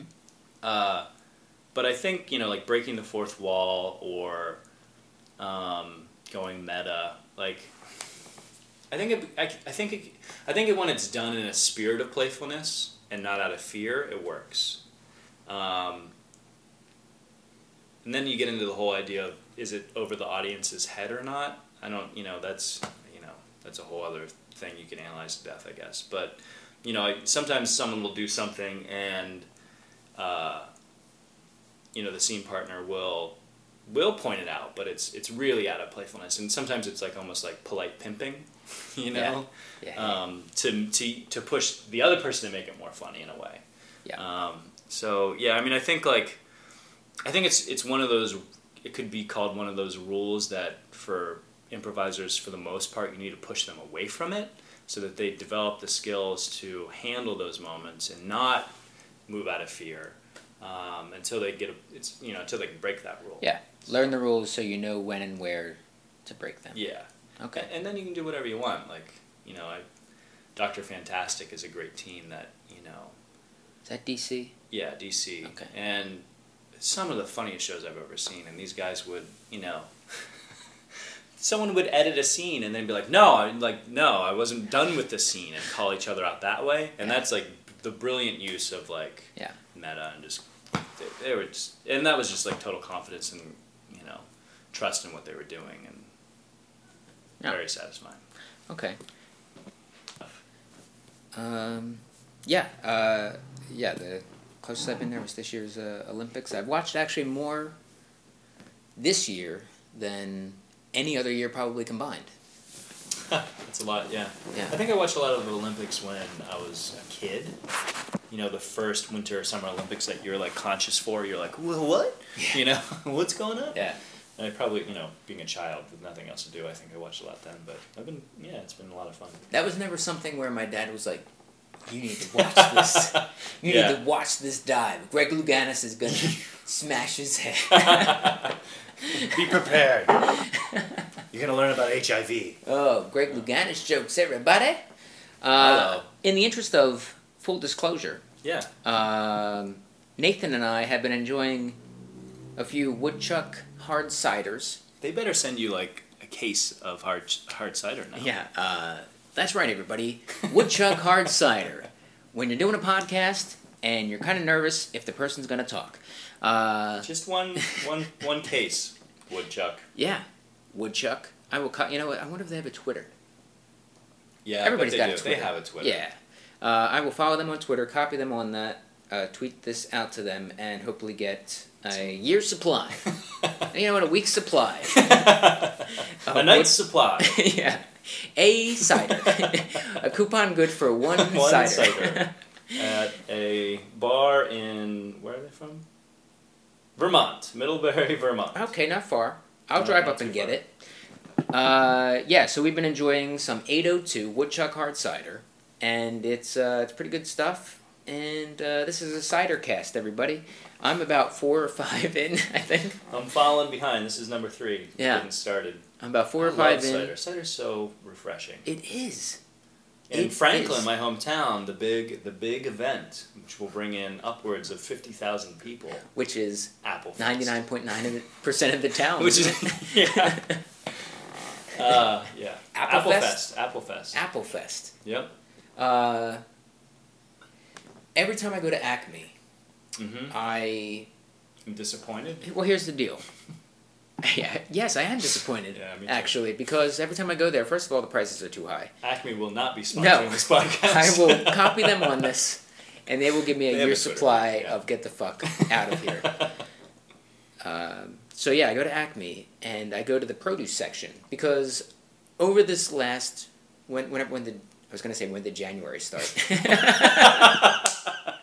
Over this last January. It's been 9 months. Summer? Oh, Jesus. What's that? The last summer? The last No. start? Since the beginning of this year. Okay. Is what I'm going for. Since All the right, beginning of all this right. year, I have tried to cut back on some of the things that are unhealthy. Because Okay, yeah. I'm terrible. Oh, I my love diet is terrible. food, Yeah. Ooh. Yeah. Tell me I about cut it. back on Pepsi. I used to be Oh. 4 cans, maybe 3 to 5 cans a day. Really? Now I'm maybe 2 to 3 a week. That's Which is that's massive. Pretty, yeah, Massive. Substantial. Yes, absolutely. Thank you. And I'm also now cutting Your back on. self-control is impressive. Yes, I've also started cutting back on fast food as a result of Chick-fil-A doing their Yeah. thing, because I work down in the South Philly Best Buy. Best Buy, if you need any electronics. They're not going to sponsor. They're like, No, we give you they're a not. paycheck. We're No, not they don't have the money to sponsor anybody right now. Oh, is it? Yeah, I believe it. Gloom and doom in the Best Buy world. So I worked down at the South Philly So you Best went to Buy. Chick-fil-A a lot. I went there a lot, and When I had my would eat a corporate lot. job, it was every Friday for lunch we would go to the King of Prussia Mall and get Chick-fil-A.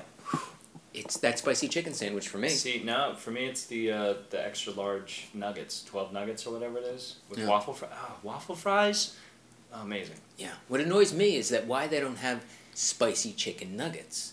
That's a good point. It doesn't make any sense. It really it's doesn't. so good. Just cut up a patty. I never had the spicy chicken sandwich, so I don't even know what you're talking about. I would tell you to go, But, but don't go. Don't go. Do not go to Chick. Well, that's how it started. Is all of this even before it really reached a sort of fever pitch? Yeah. This As whole soon as I Chick-fil-A heard it, I was business. like, oh crap, I can't go. Yeah, exactly. Because I actually I haven't gone in years, and then in the last 6 months, I was like, there's one right over there. And I made my girlfriend try it, and she had never eaten it before, and I was like, isn't it so good? She's like, yeah, it's pretty good. Yeah. And, then this stuff happens. Yeah, and then Steve Kleinedler, which we'll get to in a minute or 10, posted something about the Chick-fil-A founder saying that he was anti-gay marriage, Something. anti-same-sex marriage. Gay people or something. And then also said that I think it was the Westboro Baptist Church has has come out in support of that. And the Westboro Baptist Church, if I'm not mistaken. Oh wait, is that the church that protests all the funerals? Yes, that protests soldiers' funerals and all that stuff. So you got them coming out against it. You know what blows my mind? Think about the amount of resources and energy behind what those people do. Yeah. And if all that sign making. Yeah, how many markers have been wasted? The poster board? Yeah. Come on. If Sharpie had any idea.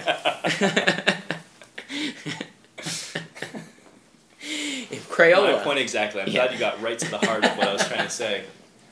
Marback. See, this is how you know when I've had a few ciders and people is that laugh. I've talked about it on the podcast before. Can you demonstrate it? I just did. I wasn't paying attention. That's all right. Neither have I the last hour and 17 minutes. Is my laugh more often than not is which comes from years of Catholic school and getting in trouble for laughing. That's no joke. That's the truth. I completely believe it. But when Repress that humor. But when I drink, the real laugh comes out, and it's free. We'll see it again. You will hear it again. Yeah. So I've been cutting back a lot on. That's good. On fast food as a result of that. So I was like, okay, well, I won't go to Chick-fil-A. What else can I not go to? Because it's saving me money also. What's that? Philly Improv Theater. I can, yeah. If I paid to go there. No, what else did you cut back on? Well, the Pepsi, fast food in general. Acme? Where's this conversation? Oh, yeah, the Acme, that's right. Apples. You had apple. Bringing it back to Applefest. You had Applefest. Yeah. So I'm trying to get a little more healthy. Mm-hmm. So I would go to Acme, and they would have these... apples. These things called apples. And it was this particular brand that I really caught on to, really latched onto, called Panada. Panada flavored apples. I don't know. Yeah. Flavored apple. I don't know what it is. I'm not up on the health stuff, nature at large. And it was... They're really good. Yeah. But as with anything that I tend to really like, it disappears. It might be a seasonal thing, though. But right? Right. It may very well be seasonal. And they'll be back. I hope so. I haven't had Or maybe apples the since. people who grew those apples, maybe, I don't know, their entire orchard burnt down or something. That's a terrible thing. That's the only apple. They'll never be back. No, they were so good. I would cut them up. I would take them to work, and Yeah. Yeah, and it was... There's a lot of different flavors with different apples. There is, yeah. And as soon as you find something you like, and other stuff isn't as good, I feel your pain. I hone in on a particular I gave food. I gave up pop. See, that's what we call it in Franklin, not soda. We call it pop. Really? Yeah. How far west is that? It's about 45 minutes from Ohio. But it's in PA. It is in PA. It's about an hour and a half north of Pittsburgh. Okay, that's west enough to be pop, I think. Mm-hmm. Yeah. It was pop. All right. Geez, we got a little carried away there. And by we, I mean me. All right. It's your show. It's your show. You were talking about... you talked a little bit about improv philosophy and Mayor Karen. Mm-hmm. So what happened to lead you to, first of all, direct Mayor Karen? God. I think Greg contacted me and said, we're starting some new teams, and we cast them, but we have a whole bunch of players that weren't cast who are still good. So we have the last people. Do you want to put a team together, maybe? So when I did, and I basically arrived their fifth callback or something. So a lot of the people were pretty maybe not disheartened, but they were why we're they're still calling us back, and then we haven't made a team. Yeah. That was Asteroid. That was around the Asteroid. Yeah, Asteroid. Time. Yeah. Or maybe it was just your team then. I guess they were casting. At that point they were just casting one team at a time. It was well. Yeah. I don't know how much of this I'm even supposed to say, but it was supposed to be fill-ins for one or two teams. Right. And then a new team, which turned out to be Asteroid. Right. And I had particular things that I was looking for, as everybody, whoever's picking team members does. Yeah. And then there was a lot of really good people that very well could have been on Asteroid, but just had played different roles or whatever that I wasn't necessarily looking for. I mean, that's the thing about putting together a show is, and being an actor, whenever you don't get a part, there's so many factors that go into it that you can never take it personally. Yeah. So Greg asked me if I wanted to direct, and I think at that point, I wasn't doing much improv. I think Rare Bird Show had pretty much shut down. I was teaching some classes, and at that point seemed like a nice way to, you learn by teaching a lot, and I just felt like it would be a great way for me to develop my understanding of improv, through trial and error. Yeah. So that's kind of how that came about, I guess. Okay. How did you go about? Because you still had callbacks, right? I invited like one or two people that hadn't been through any auditions yet, that I knew I wanted on the team. Just friends from other worlds that I just kind of wanted to bring in. Actually, it was just one person. Actually, it was nobody. Yeah. Actually, I'm just making shit up. Yeah. And I went to their one. I think I just did one audition. There was maybe 12 or 15 people that had made it through to that point, and I wanted so many of them, and there's a lot of really funny people available. And yeah, it was kind of a tough decision. So, yeah. So how did you go about deciding? The ones that made me laugh the most. Yeah. Okay. I don't know. I mean, I think I wanted variety. So, even if people look the same, it was like I can't have you both on the team. The audience would be like, oh, they look so familiar. Like they look the same. Yeah.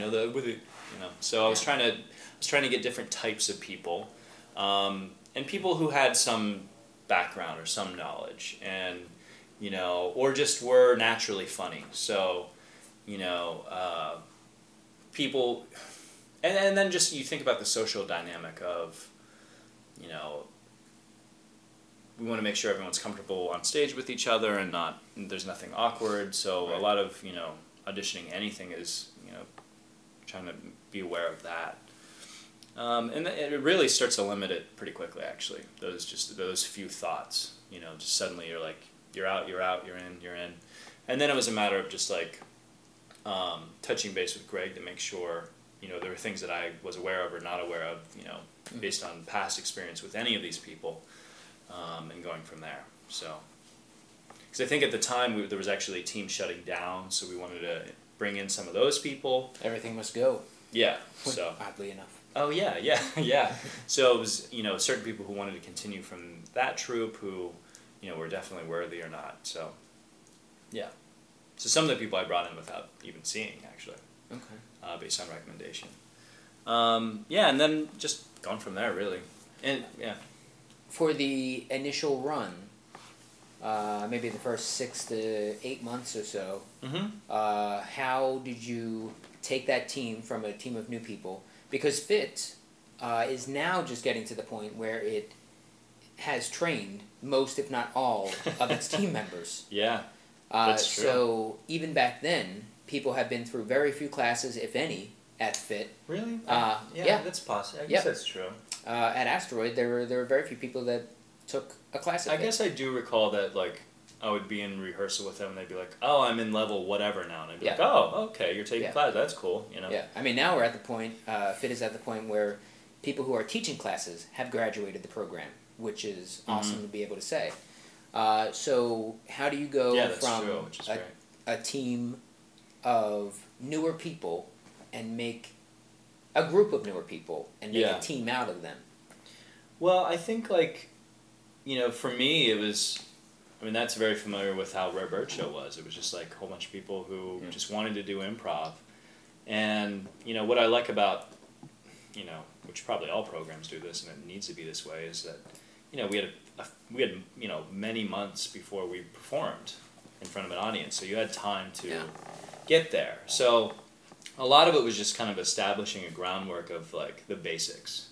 Let's work some basics and make sure everyone understands what we're doing, Because some people were just naturally funny and really had no idea about like, agreement is that in a long, it encompasses all of these things, not just like saying yes, but all the ways that you say yes. And then, the terminology that I would use, just, getting that standardized for everyone so everyone knows what we're talking about. Mm-hmm. And then just playing with exercises, things that I found useful, that I thought get to the heart of certain skill sets that you need to have. Which I feel like we refined a lot with our rehearsals with the Rare Bird Show, of like things that we always went back to and just seemed to always be good for you. And then in terms of developing the show, it was, the one thing I always wanted to do with them was just kind of give them, when I talked to Greg, I was like, what do you want? Do you want this to be like a Herald team, or do you want it to be like something crazy, or what? And he's like, just not something crazy. Pretty much what he said, like nothing super specific, Like we're doing a musical, or we're doing, like a bat or something. I was like, okay.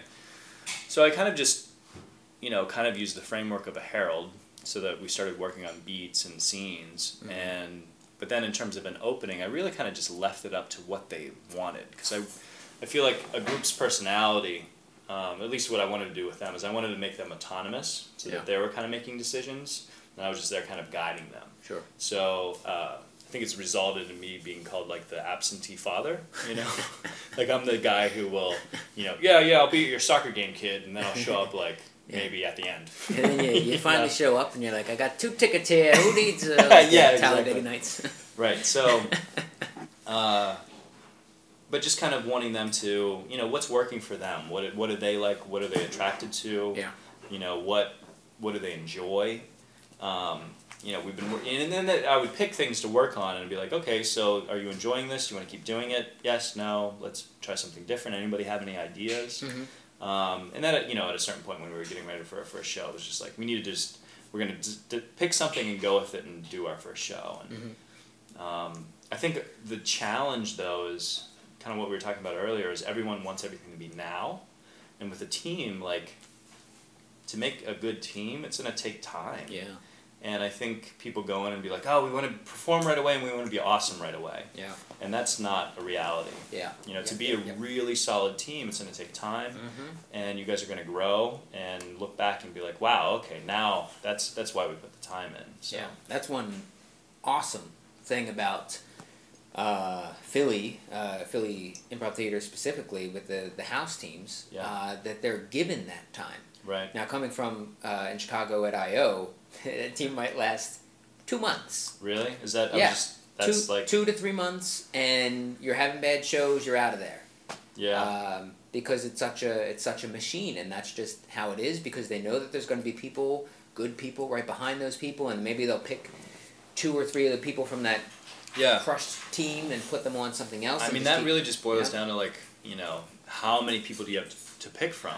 Right. And it's great, you can look at it both ways. You can look at it and be like, well, they have the talent because there's so many people going through. It's guaranteed you're going to have some talent, coming through right behind, so you can bank on that. Yeah. But here, I guess you get developed more, which is good. Yeah. Okay. Now, Mayor Karen has undergone some changes since the original lineup. Yeah. Much like the Phillies have. Right. We sold some the players. Philly Stadium. Call back to the Philly Stadium way back when. There's been a bunch of changes. How have those, do you feel that those have affected the look and feel of the team? The playfulness that you originally set up? Can you talk about that a little bit? Yeah, I think I think you get into the whole conversation about sizes of teams again, because as soon as you have 8 people, 4 people will show up regularly, you know? Yeah. And then the other 4 will kind of like transfer in almost. Yeah. And people are busy, and, you know, scheduling is very difficult. Rare Bird Show worked because we had 3 people and it was only 3 schedules. As soon as you had 8 people, like, you just have a problem. So as soon, you know, so then you're like, okay, we have 8 people. We need to have at least 6 of you there for a show, you know, and then you're like, well, maybe we should have more people, and it just, you know, kind of becomes complicated. Yeah. But the feel and look of the team has definitely changed. Everyone, that's what's great about improv, is everyone brings themselves and their stuff to it. So, I think like what's been great is, you know, I love the players we started with. They were wonderful players. But Philly in general, the talent pool just keeps on getting better. Yeah. So Absolutely. by the time we're pulling in new people, you get to pick from a better crop. And I mean, we've been together over 2 years. How long has it been? It is 2 years. It'll be 2 years in October since the official debut. Okay, so but it's over 2 years since the formation. So it's like almost 2.5, like 2.5 years almost of being together. Yeah. So, you know, 2.5 years since when we originally put the cast together. There's just so many more players in Philly, so many more talented people, so that when you bring in more people, you're bringing like a higher potential right away. People who have experience in so many independent teams, and people just doing their own thing that way. Yep. So, you know, I'm really happy with what we have right now. The players who have been there from the beginning have just gotten better, and we've been able to bring in stronger players as replacements. So. Okay. And where did Mayor Karen get its name? Oh, God. I did this terrible, and I'm going to say terrible because that's what they would say, bracket selection of names, where I was like, we're going to do a bracket. And I'm not even a sports guy, but I was like, you know. Who works at the Philly Stadium? Right, yeah, exactly. So I was like, it was one of those things where I think Karen kept on coming up in the show, and then someone tagged Mayor on the top of it, and it kind of just hung around, you know. And there were other ideas that came up here and there that people would jump on, but it was, you know, you're trying to get 8 people to agree on something, like, just a hassle. And then I think the bracket system that I put into place, when you have 8 people and you're sending out emails and you're trying to get everyone to reply and you're trying to narrow it down, and then people getting pissed, like, it was a nightmare. Yeah. By the time we voted, I think like everyone was kind of like, okay. You know, it was a terrible process. So, but you know, that's our name. Okay. That's what it is. Okay. Moving on for the moment, had the pleasure of coaching you in Punchline. Yeah. How was that experience for you? Because we never actually really talked about it, and hopefully it was a good one. That was terrible. It was absolutely terrible. It was the worst improv experience. It was great because I think that was kind of filling in when I wasn't doing much improv. And what I was excited about, because one of the first teams that I saw at a festival that I just automatically fell in love with was The Reckoning. Yeah. I saw this incredible show down at Dirty South Improv Festival. The first year we were there, and it was literally like 12 or 15 of them were on stage at the time. And it was like the most impressive show I had seen it to date at that point. And I've seen them a few times since then, but just like that show alone I still reference because it impacted me so much. Their use of organic transitions, and like, you know, which is a technique that I think can be, when done well, is so brilliant. Yeah. You know, but it's like a keto, I think, where it has a steep learning curve. Mm-hmm. You know. Yeah. But I was very excited to try it, and yeah, it was a lot of fun. And knowing that you were inspired by them as well, and like loved them, and coming from Chicago, I was really excited to work with you, and then also the people that you cast. That was really exciting too. Yeah. Punchline, for anybody who doesn't know, is now 2 years ago. Yeah. Which is kind of weird. Was an organic improv, what I call an improv show with an organic engine. Well, what was what was funny actually, to reveal some stuff that I haven't really ever talked about was my original goal with directing a troupe was to do organic specifically, like to do a reckoning show. Excuse me, but my original goal when directing Asteroid was to do an organic thing. As soon as I started, I think Punchline started right when Mayor Karen started, and the first rehearsal I was just like, well, fuck, I can't do this now. So that's kind of how I looked at it. I had planned on going from Punchline and then kind of parlaying that into Asteroid and kind of getting them going. And that we were headed down that road. Right. And then Kristen comes along. I know. So then, yeah, exactly. Then I go to... Who was also in Punchline, Yeah, she was in Punchline. And then I joined Zhao Gao. And by that point, I was like, Punchline was far enough in the past. I'm going to start pushing Mayor Karen into organic stuff more. Yeah. And then she's like, this is what we're doing. And I'm like, fuck. Son of a bitch. Can't do this now again. Yeah. But the thing I realized about Mayor Karen, though, is that, because I do still sometimes push organic stuff on them. Yeah. And a certain number of them roll their eyes. Yeah. And they're just like a more verbal team. Yeah, absolutely. And I just realized that they were resisting it enough that I was like, well, you just got to play to their strengths. Which has been great. So. Which was, the exact feeling as I was going through with Asteroid. Now, we still do some sort of organic transition sort of things. Right. But I've since kind of tailored them to the fun and feel of the team. Right. So the transitions are really dumb a lot of times. Like really... Yeah. Really goofy and playful and not just wind blows and drum beats and pause here and do this and sort of stuff. The organic transitions, like The Reckoning does them in a way from the shows that I saw where it was performance art. Yeah. And it had so many levels of meaning that like just their opening blew my mind. Yeah. And most organic stuff just doesn't do that. It is tribal beats and like wind blowing and wind blows it's like you're starting to maybe someday get to what this can be. Yeah. And that was my goal with Punchline, and I said that to you guys was by the way, you have kind of cat hair at the moment. I do. I do. I'm gonna put my hat on because I feel bad. Was to show people, first of all, because there wasn't really anything like that happening in Philly. Right. And then the people that did hear of organic improv had this negative connotation of what it was. Well, because most of it that was seen was just terrible. Right. So I wanted to show people that it doesn't have to be all wind blows and drum beats and shit like that. Well, the whole wind blows and drum beats and all that stuff. I mean, again, it's just like not having good direction. Maybe not, I don't know about not having good direction, but not. It's part. It's part of it. Not having the experience, not having the the time in to do it. It takes time to do that well. Yeah. And also, it's fear based. Sure. So like if you're not a confident player, and also comfortable enough to let the group figure it out instead of you figure it out. Yeah.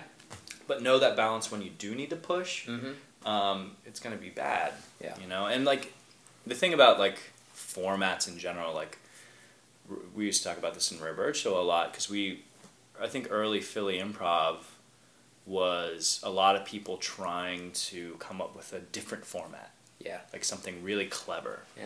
And it would be it would be neat. Yeah. But it still sucked because the scene work sucked. Sure. And really just like good improv comes down to like, are you doing funny scene work?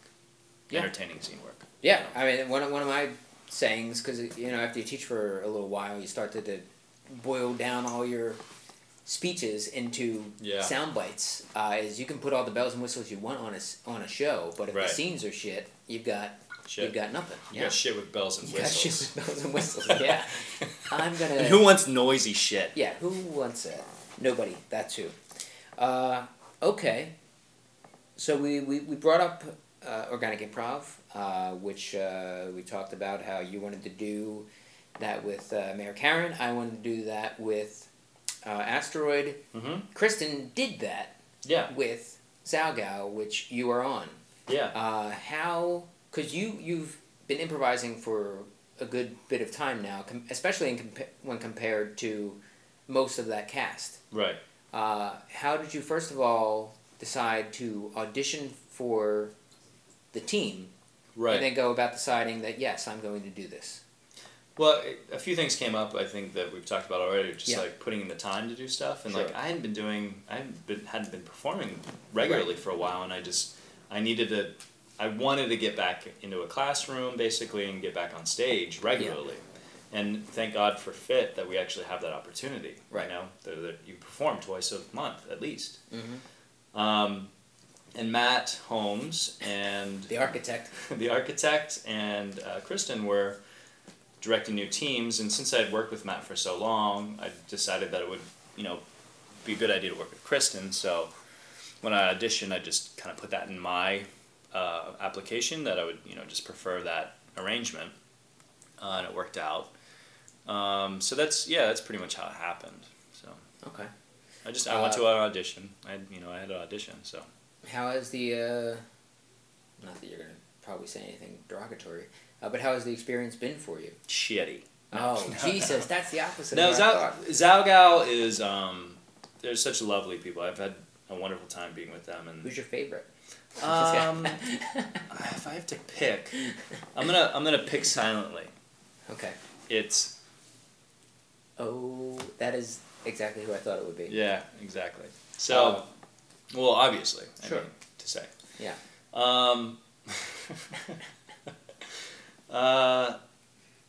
No, I would say the only thing that's been challenging. I mean, what was great is like I specifically wanted to work with Kristen because she's had a lot of training in things I haven't had training in. So she brings in a lot. She's so aware of like, trying to expand your palette of experience. So she's always bringing new exercises and ideas, and I just love that. And I knew I'd benefit from that. So that's the big reason why I wanted to work with her. Sure. And that was definitely the case. If there was any like drawback, it's that everyone, it was new players for the most part. Not that I know everyone's history, but they, I don't think anyone had been doing improv as long as I had. So everyone was really excited the way you are when you first start something. Mm-hmm. And sometimes I felt like the old, like, whatever, this is like old hats or, We'll be divorced in a year. yeah. So, and for me, I was a little hyper conscious of like making, I was hoping that I was meeting the level of excitement that everyone else was. Yeah. But then I realized, just, can't really think about that because that's just terrible. But, Just celebrating, you're off in a corner. I know I should be excited. Yay! Why is my heart dead? Sis boom ba. But it was, what's great is like, playing with new people is always fun. And I think you should always put yourself in a position where you're playing with different people because it challenges you. Yeah. If you play with the same people all the time, it can get very, how group mind is great and you want to develop that, but then you can get into just like narrowing what you can do because you're always playing against the same people. So playing against other people and new people is great. And I had a wonderful time playing with them. So Do you feel like you can learn from newer people just as much as you can learn from people that have been doing it for a long time? What's great about newer people is they surprise you. Sometimes they're more willing to take chances that seasoned performers don't take. Yeah. They'll just do something crazy. Yeah. And you're like, oh, wow.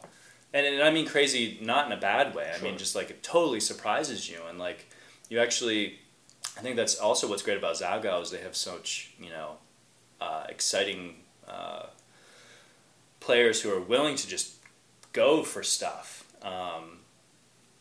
So that kind of puts you in a place of like, okay, react to that, like figure out what to do, whether, those things can be successful or not. And there's multiple examples of both that happen.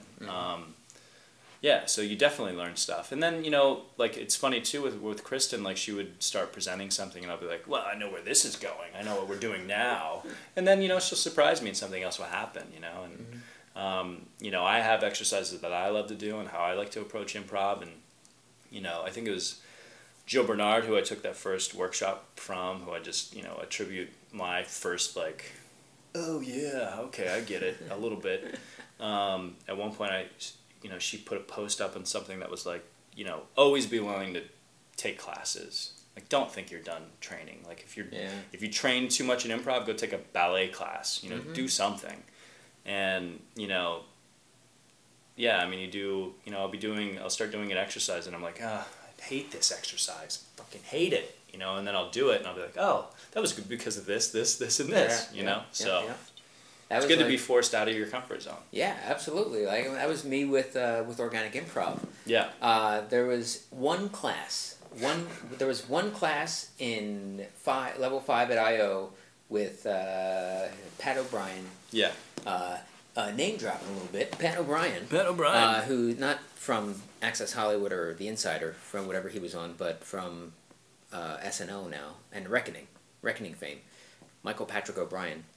He also does those 7 Minutes in Heaven things, which you'll probably see around. See, I'm terrible with names. I'm sure if I saw his picture, I'd be like, oh, that guy. I will Facebook you. But I don't watch SNL anymore. SNL I used to watch. That's another show when I was younger, like Dana Carvey years. Sure, yeah. Like that was, Yeah, that was definitely formative for me. Yeah. And still very much so. Yeah. Yeah. Do you watch the new shows? Yeah. They good? I heard they... I have a TiVo. I heard they're good now. TiVo tells me what I will like. It does. I don't need to think about it. I just said it. There's some stuff that's been said on there for like 2 or 3 years, and I'm like, yeah, I do like this. You're right, TiVo. Yeah. Thank you, TiVo. But I had Michael Patrick O'Brien. Sorry. One more thing that I used to like. Politically Incorrect with Bill Maher. Oh, absolutely, yeah. On Comedy Central? On Comedy Central. Yeah, right. And then he moved to ABC Network, and then he got fired. He got fired for... Well, a lot of people say it was because of one of his, I think, 9/11 comments. It was like the war. Yeah, there was the war, 9/11, a whole bunch of stuff, and he was, quote unquote, right from my point of view. Yeah. Probably. Yeah. I don't remember the specific. From my side of the political spectrum. But it was out of taste at the time. So, sure. So they fired him. You're right. Yeah. And now he does Real Time, which I love. Yeah, it's great. Real Time is great.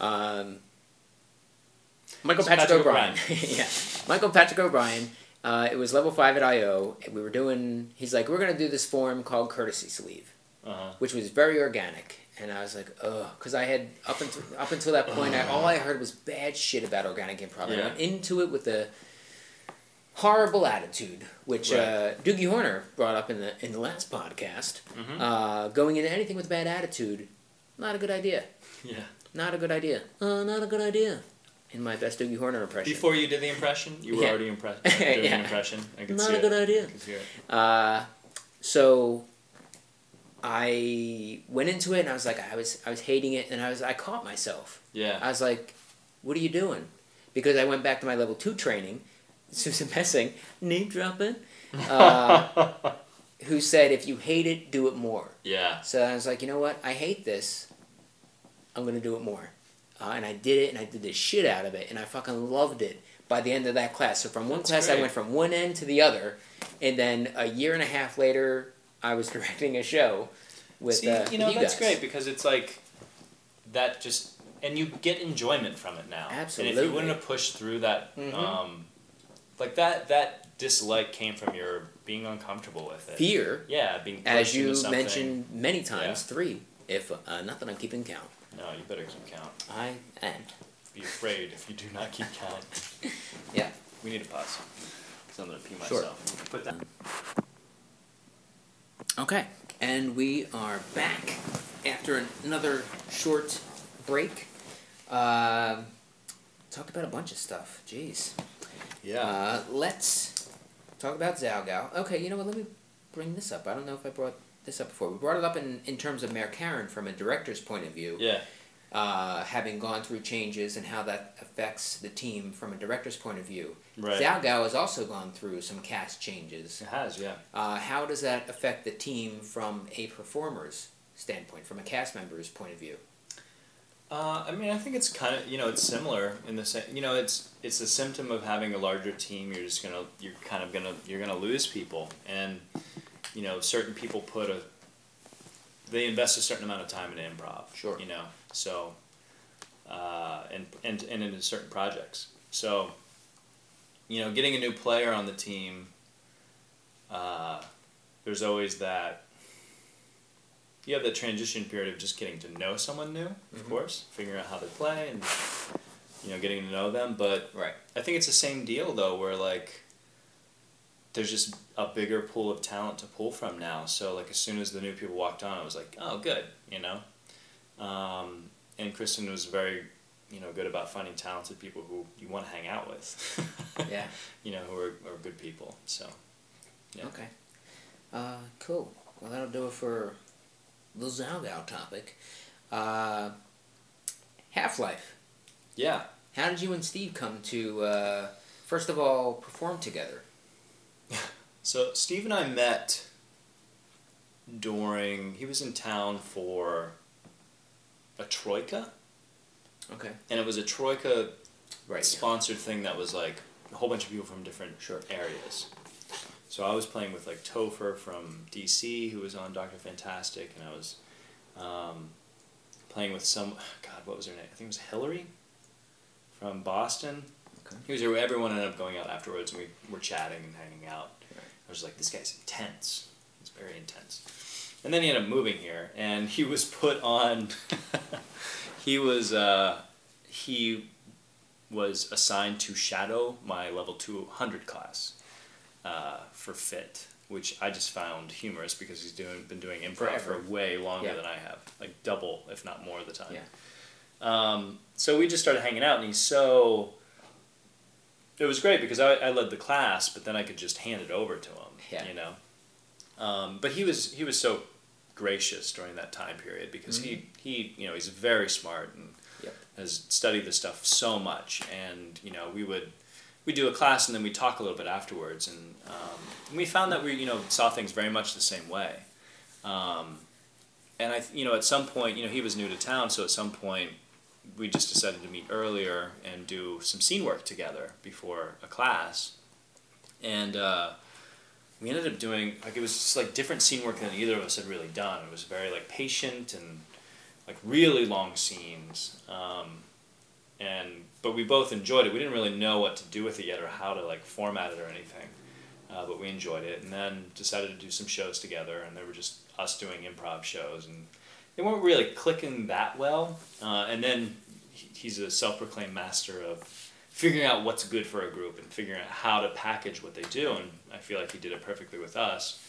And it just, suddenly we had this idea, and it was something that had come up a few times, like this like spy kind of like espionage, not so much espionage, but like the Cold War era of just like the dread of something that's lingering right there was really informing our scene work for some reason, and putting it in that context just really fed it.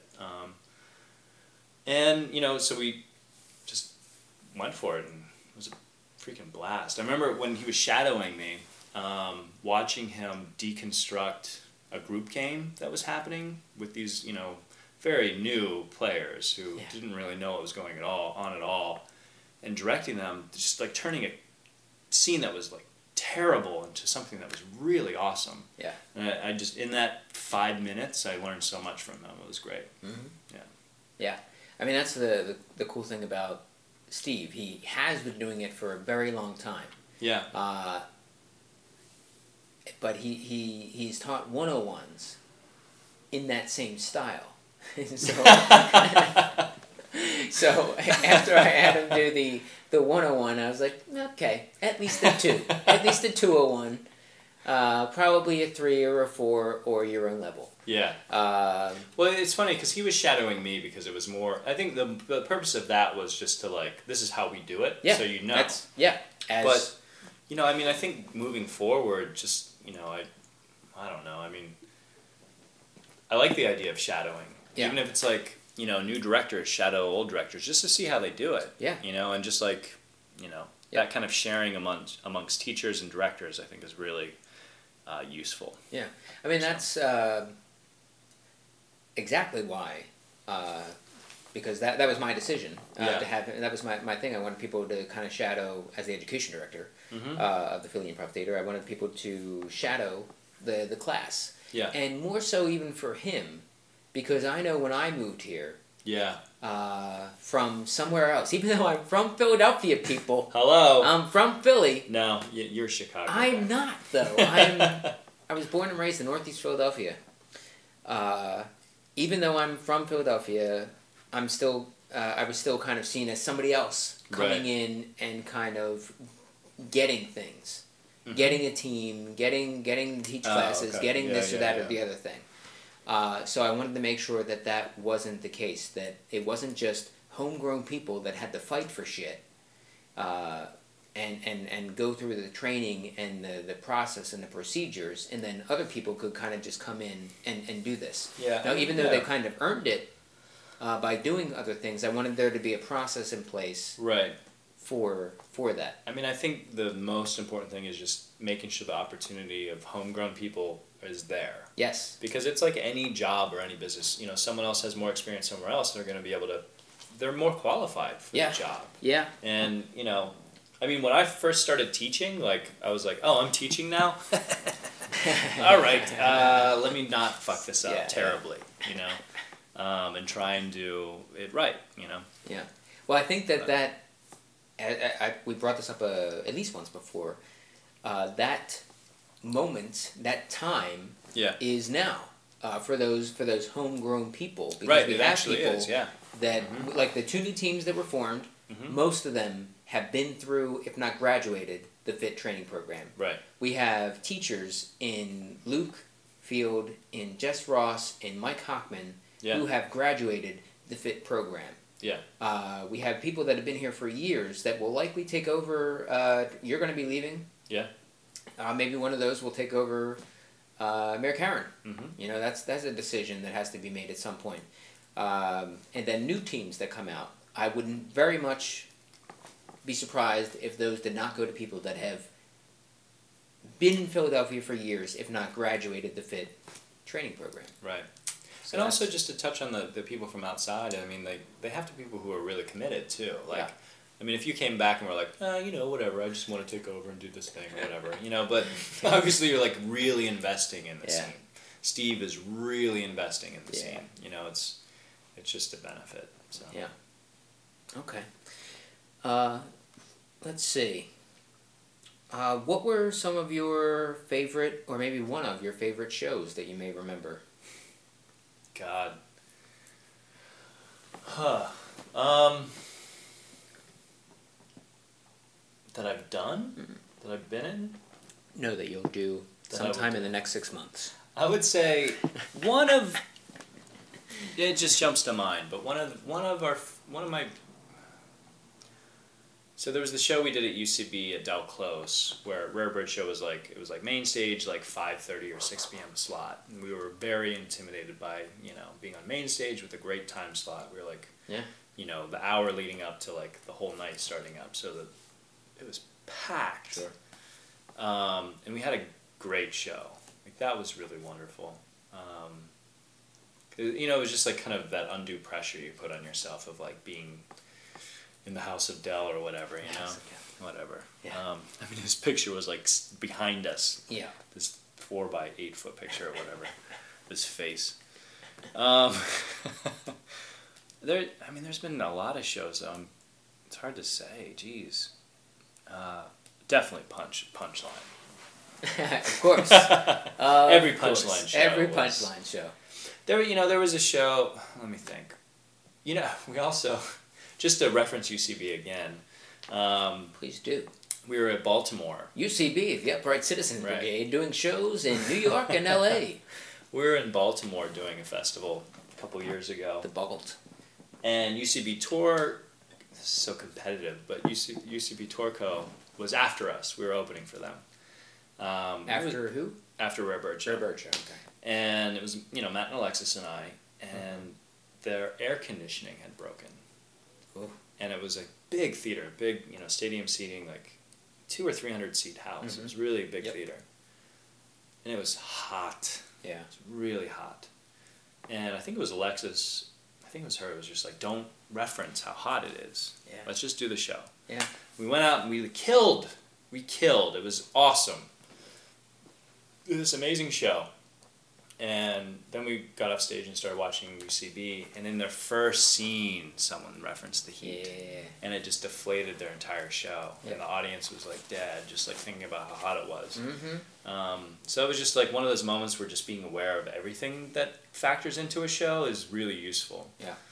I don't know. I mean, I know there's a show that is there that what was great was Philly Improv Festival, FIF. FIF. Which Alexis and I were founding producers of with some other people. Okay. Back in the day. Who shall remain nameless. Who shall remain nameless. They're not here right now. Right. I think it was like the third festival we produced, or fourth. We had the original purpose was just to bring in out of town teams, because we really wanted to show people in Philly who were trying to do improv like what's going on elsewhere. Yeah, what's happening. Not to be like, this is good improv, but like just what other people are doing. What else can happen? Yeah. And I think an advantage that Rare Bird Show had early on was that we went to festivals. We went out of town to see other shows. Yeah. And it made us that much better. Sure.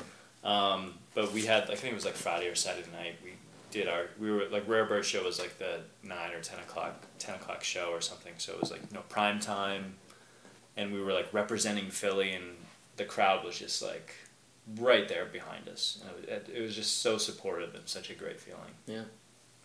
Okay. What about the opposite side? Least favorite performance? The one I referenced, that Fringe show where it was really hot and we went 20 minutes over, that was pretty terrible. Okay. That was Ethical Society? Ethical Society. It was our first Fringe run, in probably 2004 or 2005. And that just like made us go like, we can never let that happen again. This will never happen. There was like a scene with I don't even remember. Just terrible. God, more shows since then. You've done a lot of, you mentioned earlier, bar shows. Yeah. What are your thoughts on doing bar shows, doing bar prov? I mean, it depends on the space, Yeah. If you're able to have an environment where the audience can actually hear you and not be distracted by other stuff going on, that's fine. Sure. I mean, we did a lot of shows at Fergie's upstairs that were, Greg, I think, was responsible for producing those. That was I think it's where they started, yeah. Yeah, this kind of the kicking off fit. And, those were good, But I've definitely done shows where, like, this entire half of the bar doesn't give a shit and the television is on and they're all talking during the entire show, you know? So, I mean, venue, I mean, you want a certain type of space for any performance, and, sometimes you get that and sometimes you don't. Mm-hmm. And in Philly, you get sometimes a crapshoot with bar shows. So. Yeah. Okay. For the last few years, you'll tell me exactly how many. 20. 2. That may be 2 overshooting it. That may be too many. You've been the theatrical director of the Eastern State Penitentiary Haunt. Yeah, Terror Behind the Walls. Is that the correct title? Eastern State Penitentiary's Terror Behind the Walls. No, I mean, is my... Theatrical director? Yeah. Oh, yeah, that's accurate. Okay. I held the position for 4 years. This is my first year not returning, knowing that I was planning to move. And last year was the Haunt's 20th year anniversary. Okay. Which is kind of crazy. It started in 92, their first haunted house show.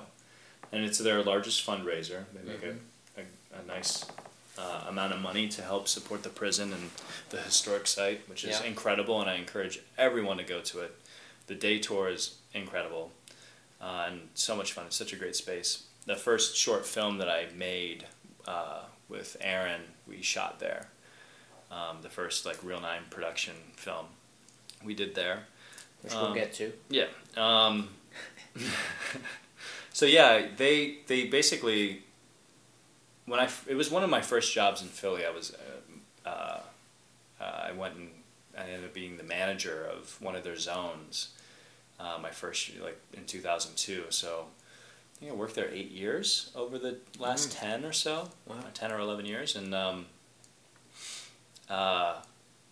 Yeah, I worked there off and on. Sometimes I would have a play and not be able to be there, but I was pretty much always a manager there. And then I had 2 years off, and I came back and worked for a year, and then they decided they wanted to create this position, and they created it for me basically because they had like three guys who were kind of in charge, but when you're directing a team of like 100 actors and you have three different people giving them direction, Yeah. it gets confusing. So they created this position and gave it to me, and I held it for 4 years, and it was a really great time. Yeah.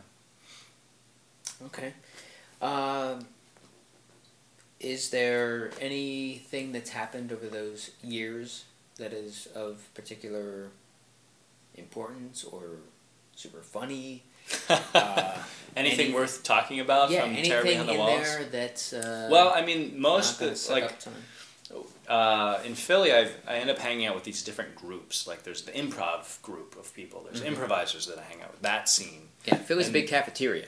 It is a big cafeteria. It's absolutely true. And my entire life is always feeling like, which table do I sit at? And whatever table I sit at, I feel awkward. You know, so. You know, for a while I wasn't as involved. Like I would do improv, but I would always felt kind of on the outside. The other reason I wanted to start directing is I just wanted to be more involved because the people are so great and so supportive, and such funny, intelligent people are attracted to improv, which I love, and just, you know, creative people. And you know, but most of the friends that I would hang out in my life I met at Terror Behind the Walls. So. Which leads to a lot of like, yeah, I met this person when I was at the prison. Yeah. You know, oh, the prison? You met them at the prison? But I don't know. I mean, it's been great. I mean, I was basically in charge of, you know, 200 people there every year, and, you know, helping theme the show. I wrote the script, you know, coaching and directing all of these actors, and, you know, managing all of these managers, and, you know, just being like quality control for the show, like the actual performance. So I learned a lot there. It was another situation where it was like my first year, they're like, we're creating this position, like what can you do for us? Okay, I can do this, this, and this, and then trying to really figure out how I could contribute for next year more.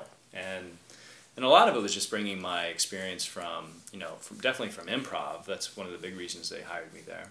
Yeah. But also my acting background and just how productions run. You know, when should, you know, how early do we start planning things? So I was able to help them, you know, shift their schedule of, you know, everything needs to happen way earlier than you think it does. You know, planning would start with other people like 2 or 3 months out, but really you should be planning that stuff from, you know, 6 months out at least. You know, so you know, it was great because I felt like I was able to really help this establishment, and it's such a fun event. Yeah, I don't know. How has the show itself, like when approaching the show itself, because you've done it for several years, how do you kind of, in an improv way, heighten what was done the previous year, or do you not worry about that? Yeah, well, I think, you know, all haunted houses are different, but what's specific about this one is we have the prison. You can, you know, like, it's the biggest character, you know, so so it's going to be a prisoner and inmate theme. So you're kind of put into a theme. So every year it's how do you change it enough to make it interesting for people to return. So every year a new section would be improved or changed. Okay. And every year we would kind of play with the theme. So you would adjust how the actors are relating to each other and how they're relating to the audience. But then at a certain point you realize you need to build. You know, every year you need to build off stuff. Yeah. So there's only so much you can invest every year. So there, you know, it kind of needs to grow in a certain direction too. So really determining that. And then for me it was realizing that when you go through a haunted house, we were talking about, one thing I mentioned earlier is variety.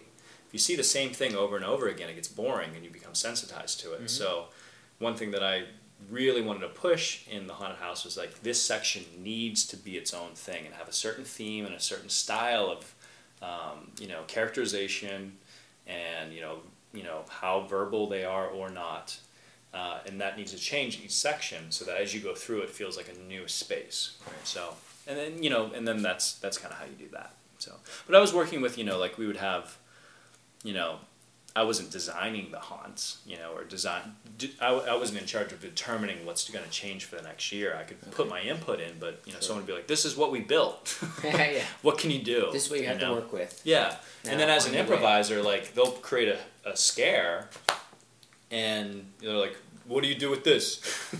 So I'd have to like stand in it and be like, "Okay, well, considering the story that we're trying to tell, and the concept that we have." What character could this be, and then what can they say? So, and the best lines are always like, you're in the spot and you try something. What makes sense given the reality? What's the logic of what you've created, and sticking to that. So yeah. Do you have since you're moving? Do you have any input at all this year? Is there anybody that you're like mentoring or anything like that? They, the thing, it's like such a big establishment. They're just, they're good. But We're done. I mean, every, maybe once or twice every 2 or 3 weeks, I'll get a call or a text that's like, "Do you remember this person? What was that?" Or like, this or that. Very minor stuff. I mean, I helped, I worked there and helped them for a long time. They helped me by giving me this wonderful position. But they have, a lot of really talented people who are being groomed. So they're good. What is Real Nine Productions? Real Nine Productions is a video production group that I started with my girlfriend Erin Davis and my buddy Jim DiTillo a couple years ago. Erin and I, we met at the haunted house. She was one of the managers there, and we became friends, and she had done video production at Temple, and has made some of the craziest and some of the funniest like short videos that I've seen, like sketch stuff that's just like off the wall, like crazy, like Tim and Eric inspired kind of stuff. Like she has, just really crazy stuff. And I was like, at that point in my career, I did improv for 4 years, and then I got back into theater for 2 years, pretty hardcore. And that was really great. I really enjoyed it, but I was like, I want to make some more money. So I put my efforts towards trying to get a commercial agent and trying to do films. And I did like a whole year of just like student films. Okay. And as I was doing the student films, I realized, because I was trying to build a reel, I realized that I knew more than most of these kids, and I could direct better than they could. And like, it was like, I just wanted to be like taking over. Some of them were, for the most part, there was some who were just really talented. My one film that I worked on, he ended up winning the Kodak Award for his film, which is like the highest honor for a college. He was a grad student. It's like the highest honor for, this competition. It was amazing. Highest honor, I don't know. It was like a competition he won. Kodak Award. It was the highest honor. It was the highest honor that you can have, bar none, maybe Olympic gold medal. So I was like, I want to do a film. I want to do some video stuff. And she's like, great. People talk about stuff and they never want to do it. And we rented a camera and we shot this 10-minute film, which we called Number 9, because number 9, the number 9 was both of our favorite numbers. Naturally. And it fit the piece we were doing, which we shot at Eastern State. We submitted to film festivals. We were like, when I first saw the footage that we started shooting on our first day of shooting, I was like, this is crap. And then we shot more, and the space is so beautiful. I was like, oh, this could be really good. We got into a few film festivals. We won an award. We submitted to Sundance, and we were like, well, we have to go to Sundance in case we make it in. And she had family in Salt Lake, so we planned a trip, and we ended up volunteering at Sundance for the last 3 years, which has been awesome. But we did that piece, and then my friend Jim, watched it and liked it, and he had a documentary thing that he wanted to do. He wanted to capture his father's stories. His father grew up in South Philly, and he just has some, it's like a rich history of South Philly, like what you think of South Philly back in the day, like. Yeah. These are those stories. And we were talking about how much it would cost to rent the camera for how many days. And Jim was like, well, let's just buy equipment. And we're like, we have no money. And he was like, I do. I'll buy equipment. Okay. So that's kind of how it started. And since then we've done projects. We've shot weddings. We've we just completed our first feature film. We just finished our documentary that we've been working on for 2 years, and we're about to submit that to festivals now. And what is the documentary? it's called The Way to Kevin. The Way to Kevin? The Way to Kevin, yeah. What's that about? It's about a guy who grew up in Philadelphia here, and he was a minister, a mime, and a porn star. And he walked into a bar.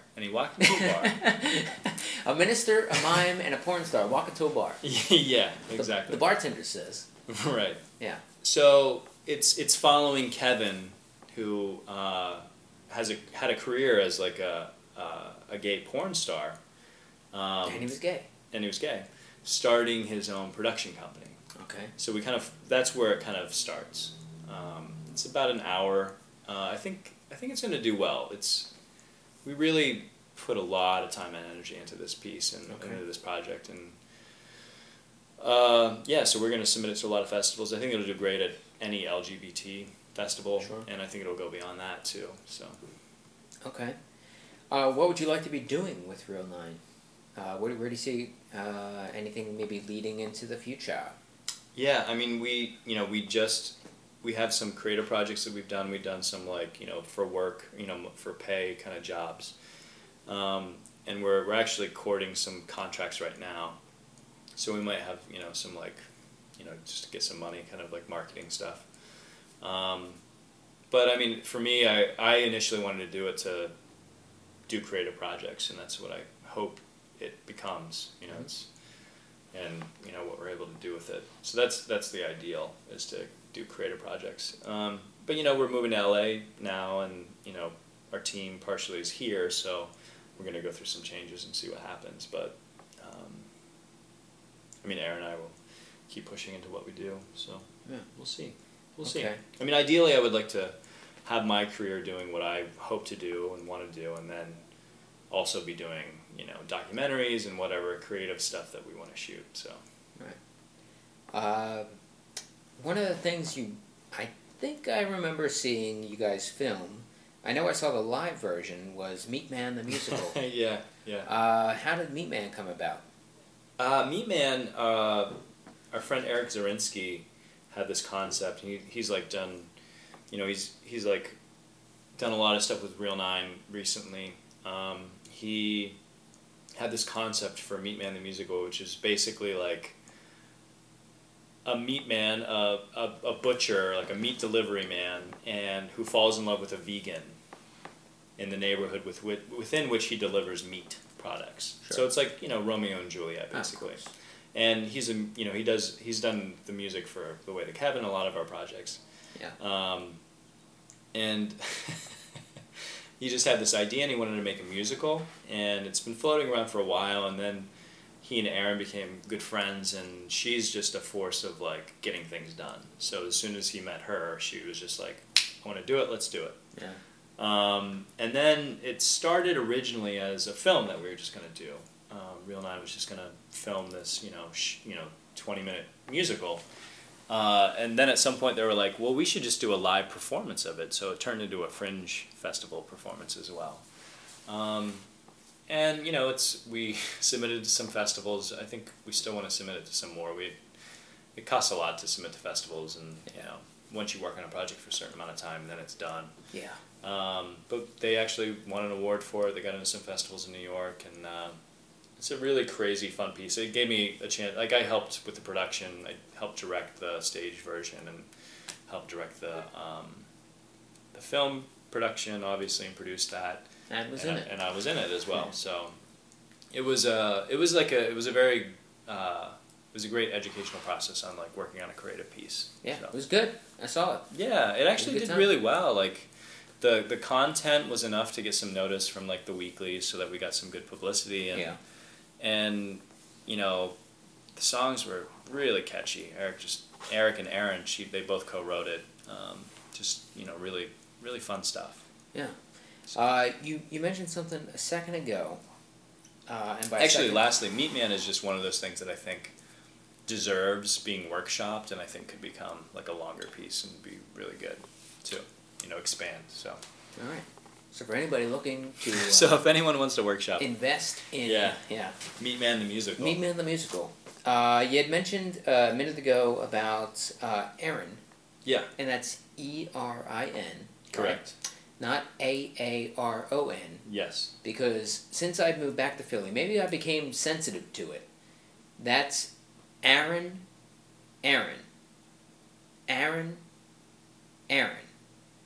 Is the way people say it around here is very similar to me.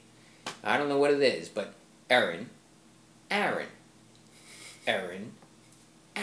So Aaron. Moving on. Not Aaron. Aaron, your girlfriend. Yeah. How long have you guys been together? A couple years, I guess. We've been. Okay. Yeah. Like that. We'll leave it at that. Couple years. So Aaron, you said is very good at getting things done. Yeah. Which I think is at a premium as far as creative types go. Yeah. When you find someone who can get shit done, because all of us are so good at coming up with ideas. Oh yeah. So good at just like, you know what would be cool? You know what would be fun? You know what would make this better? Right. Hey, what's that over there? Yeah. Shiny, something shiny. So finding someone who can get things done. How important do you feel that element is? I mean, it's very good to have it so close to you. Yeah, I mean, it's so important. It's tremendously important. I mean, I think, and it's great to have people who do that. You know, like you need to find those people who do that, and not everyone can do it. No.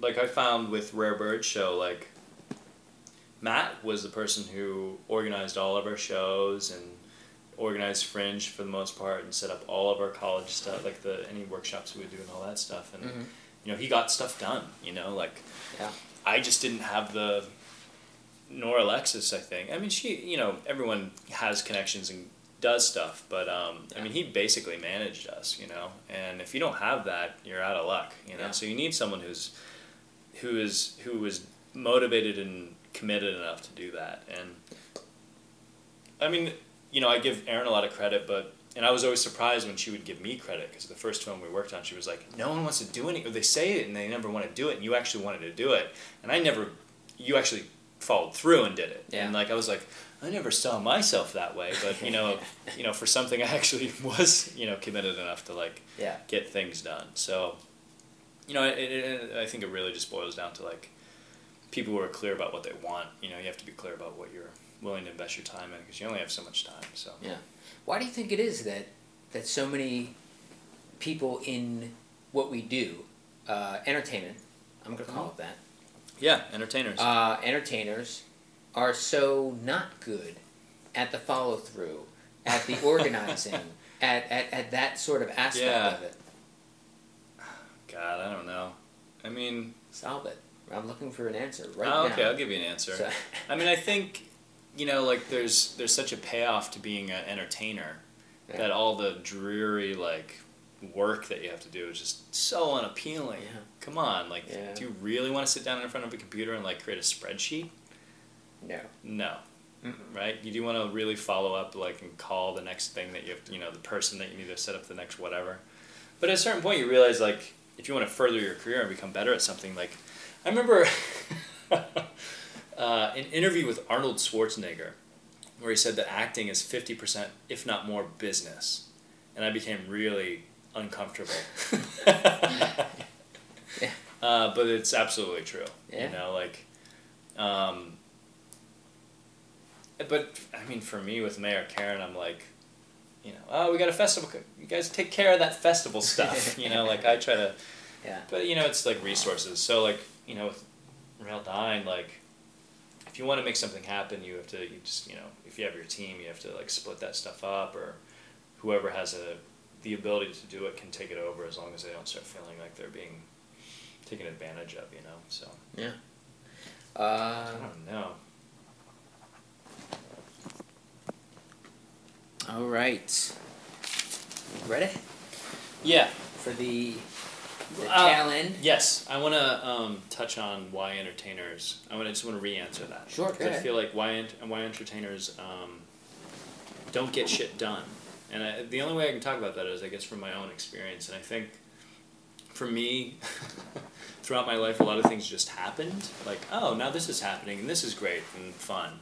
Yeah. And it didn't feel contingent on my choice a lot. And at a certain point, like, I think you realize that you needed, there's only so much time you have to do stuff, and you just need to make a decision about what you want. Right. And what you're actually going for. And, like, the whole idea of, like, 5-year plans and stuff like that, just made me cringe. Yeah. I heard about 5-year plans and no one ever asked me that once at all until once the brother of a girlfriend asked me that. The first time I met them, like the second question out of his mouth was like, "So what's your 5-year plan?" Seems odd. Yeah, it was a little odd. But I think at a certain point you realize, like, I have so much time that I can give to things in my life. Like, what do I want to do? Yeah. And you just have to kind of come to that conclusion, which you have to give up stuff. That's the hard part. I think that's the aversion, is giving up things, Yeah. So. How do you come to that? How do you do that?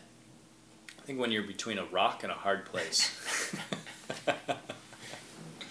Okay. I don't know. I'm sure there's a lot easier ways to do it. No, I think rock and a hard place does it. I think if people will get that, Yeah. it will lead many. Okay, some questions that were submitted were. I'm paraphrasing some of these, but how does it feel when Matt Holmes slaps you in the face? Mark Leopold. Cathartic. No. Fine. I mean, I don't know. Does this happen often? The show we just did, which was Matt and I with Maggie. Right, yeah, I remember that. There was a scene that started, and he just, like, Yeah. gave me beyond... It wasn't a stage slap. No, it was it a wasn't. straight-up slap. It was a slap. And... It was a... You son of a bitch. And, it's funny, because I've done stage combat. I've done, like...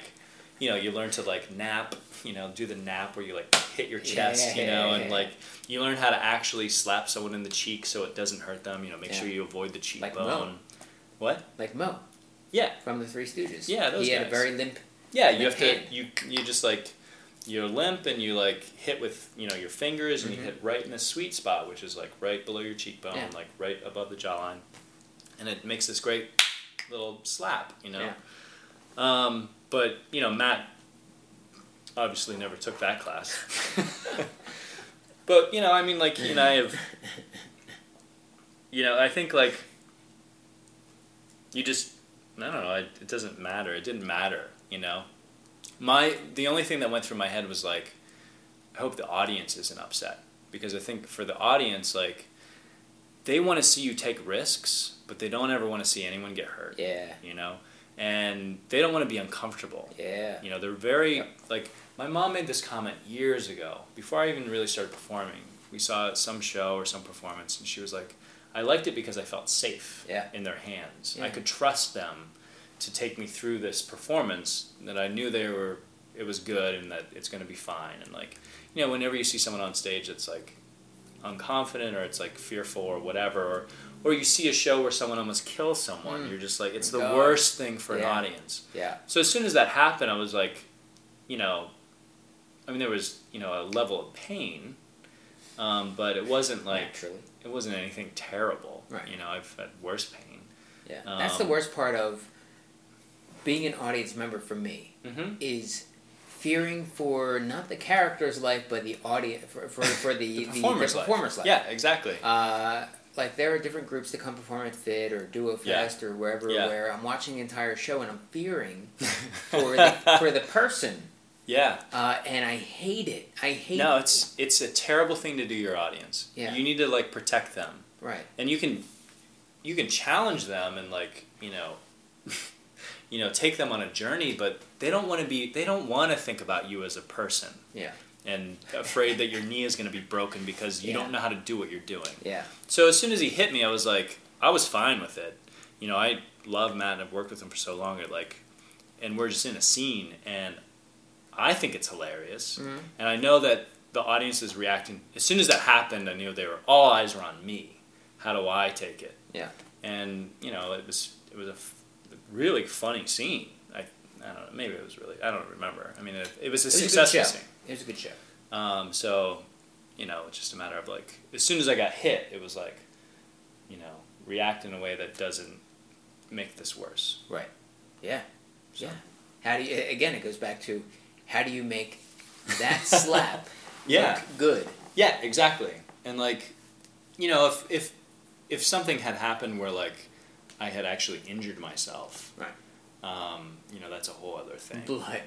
Yeah, I mean, I'm going to bring it up, but Mayor Karen's show was for the festival in Philly that we were doing, and there's this ballet scene, and Alan Kaufman is there ready to catch Michael Hockman. Did you see that?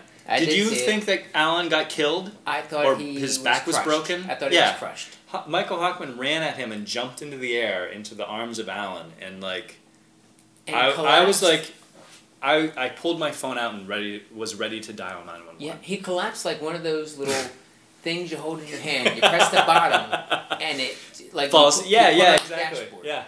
Yeah, he collapsed like an accordion. Exactly. Yeah. And thank God in a he was Looney okay. Tunes cartoon. But that was a moment of I was in total fear. Yeah. Don't do that, people. Don't let Michael Hockman jump at you in any situation. No. Do not. Hockman's awesome. Mm-hmm. But he's big. Okay, this is from Greg Mon. May or may not have heard of the guy. What is your craziest memory before the theater, before Philly Improv Theater, before the festival? Maybe you brought it up. Maybe it was that show going way too long. I mean, that was just a terrible memory. I don't know about craziest. Let me see. Craziest memory before the festival, before all that. Oh God! I told the story the other day. This is it. I know what it is. So go ahead. Michael Hockman. Hockman again? Yeah. No, not Michael Hockman. Sorry. God. Mike McFarland. Mike McFarland. Okay. Yeah. Who? So it was Mike McFarland, Alexis, myself, and I think that there may have been one or two other people. I can't remember who. But we were asked to come do a show at Molestus. What is that? There's a street in Philly called Mole Street, and it's a street right up above Market. It's between 15th and 16th or something, or 14th and 15th. This is a really small, narrow, beautiful street, and they do two solstice celebrations a year. And it was basically a block party in the middle of the day. People just get drunk and have fun and food and stuff. We were invited to do an improv show because they were having music and all this stuff. They're doing the show, and some people were watching us, and we're on stage, and the group of us really had never worked together that much. We were doing other projects, so we're doing this improv show together. And this homeless man walks up in the middle of the day and walks up right to the edge of the stage and just starts emptying his pockets onto the stage. It's paper and trash and I don't know what else. And suddenly he pulls out a box cutter and puts it on the stage, and we were just huh? Box cutter. So someone and he was obviously drunk or drugged out or something, and sure. Everyone was just really uncomfortable. Of course. So that was something I recently thought of. I don't know, craziest beyond that. I don't know, nothing else jumps to mind. Did anything happen from that? Someone casually during the scene walked up and kicked it off the stage so that it went underneath the stage. Just knocked it underneath the stage. Did he put it on there and then walk away? He put it on there and went and sat on the curb. Huh. Just sat over there. He just needed a place to put his stuff. He just needed a place to put his stuff. He was putting down including his flag. A box cutter. I'm hesitant to ask this because of some stuff we've talked about before. Pete Rose. Would you say he belongs in the Hall of Fame or does not belong in the Hall of Fame? Well, he gambled, This right? is from B.J. Ellis. He gambled, right? He gambled, sure. Right. But give me some statistics. What did he do? He was 4,192 hits. Did he do steroids? No. Well, I would say no, but they didn't really test back then. Yeah. Okay. So it was during his career, right? He was still playing. Was he still playing when he gambled? No. He was coaching the Cincinnati Reds when he gambled. When he gambled, yeah. And he was basically. What was the extent of the gambling? Like, was he just betting on stuff? Or? He bet. I can't remember if it was for or against his own team. Oh, so okay. So if they lost, maybe he would make a lot of money, and he was like doing terrible coaching decisions. Did they ever determine that his coaching was affected by his gambling choices? No. I actually don't really care. He should be in the Hall of Fame. Yeah. He absolutely should be in the Hall of Fame. I mean, like, you need to honor what he accomplished, and it has nothing to do with the man he became. Right. That's what I think. Yeah. Especially when it comes to baseball, if it's baseball related. I mean, it's not like, I'm not going to get into it, but like not talking about Joe Paterno or, whatever, anything like that. Oh, well, this is baseball related sort of shit. And Greg Proops, this will be the third interview in a row. Who I love. That guy's awesome. He was. I was so pumped when you were able to interview him. He was fantastic. He was really good. He has a huge Pete Rose chip on his shoulder. He talks about him any chance he gets, it seems. Okay, And he keeps saying he's going to be going out to Cincinnati at some point, and then he's going to do this. At first, it was going to be the Philadelphia podcast. It was going to be the Pete Rose podcast. And he was going to talk all about Pete Rose and his achievements and why he should be in the Hall of Fame and so on and so forth. So he is not in the Hall of Fame. He is not in the Hall of Fame. Yeah, he's actually still, for the most part, banned from baseball because of what he did. So you know what I think, like, who are the people who did terrible things who are in the Hall of Fame? I'm sure there's a number of them. Yeah, the only thing is there wasn't science around to... Right. Yeah, I mean, because anytime you get into people in their late 30s, early 40s, who are doing things that people in their 20s and early 30s do, probably there's some sort of performance-enhancing element. Well, the whole performance... that's just a whole other thing, like, I don't know, that's a whole crazy topic. Okay. All right. Am I right? I mean, like... because it totally changes the game, obviously. Yeah. Like, shatters records, Sure. But, like, just improvements in diet alone is going to help shatter records. You know, like, who determines where the line is? Right. And why? Yeah. Yeah, I mean, that line is going to keep getting redrawn. Keep with being every pushed. Yeah, exactly. Because we're just hungry for people to break records.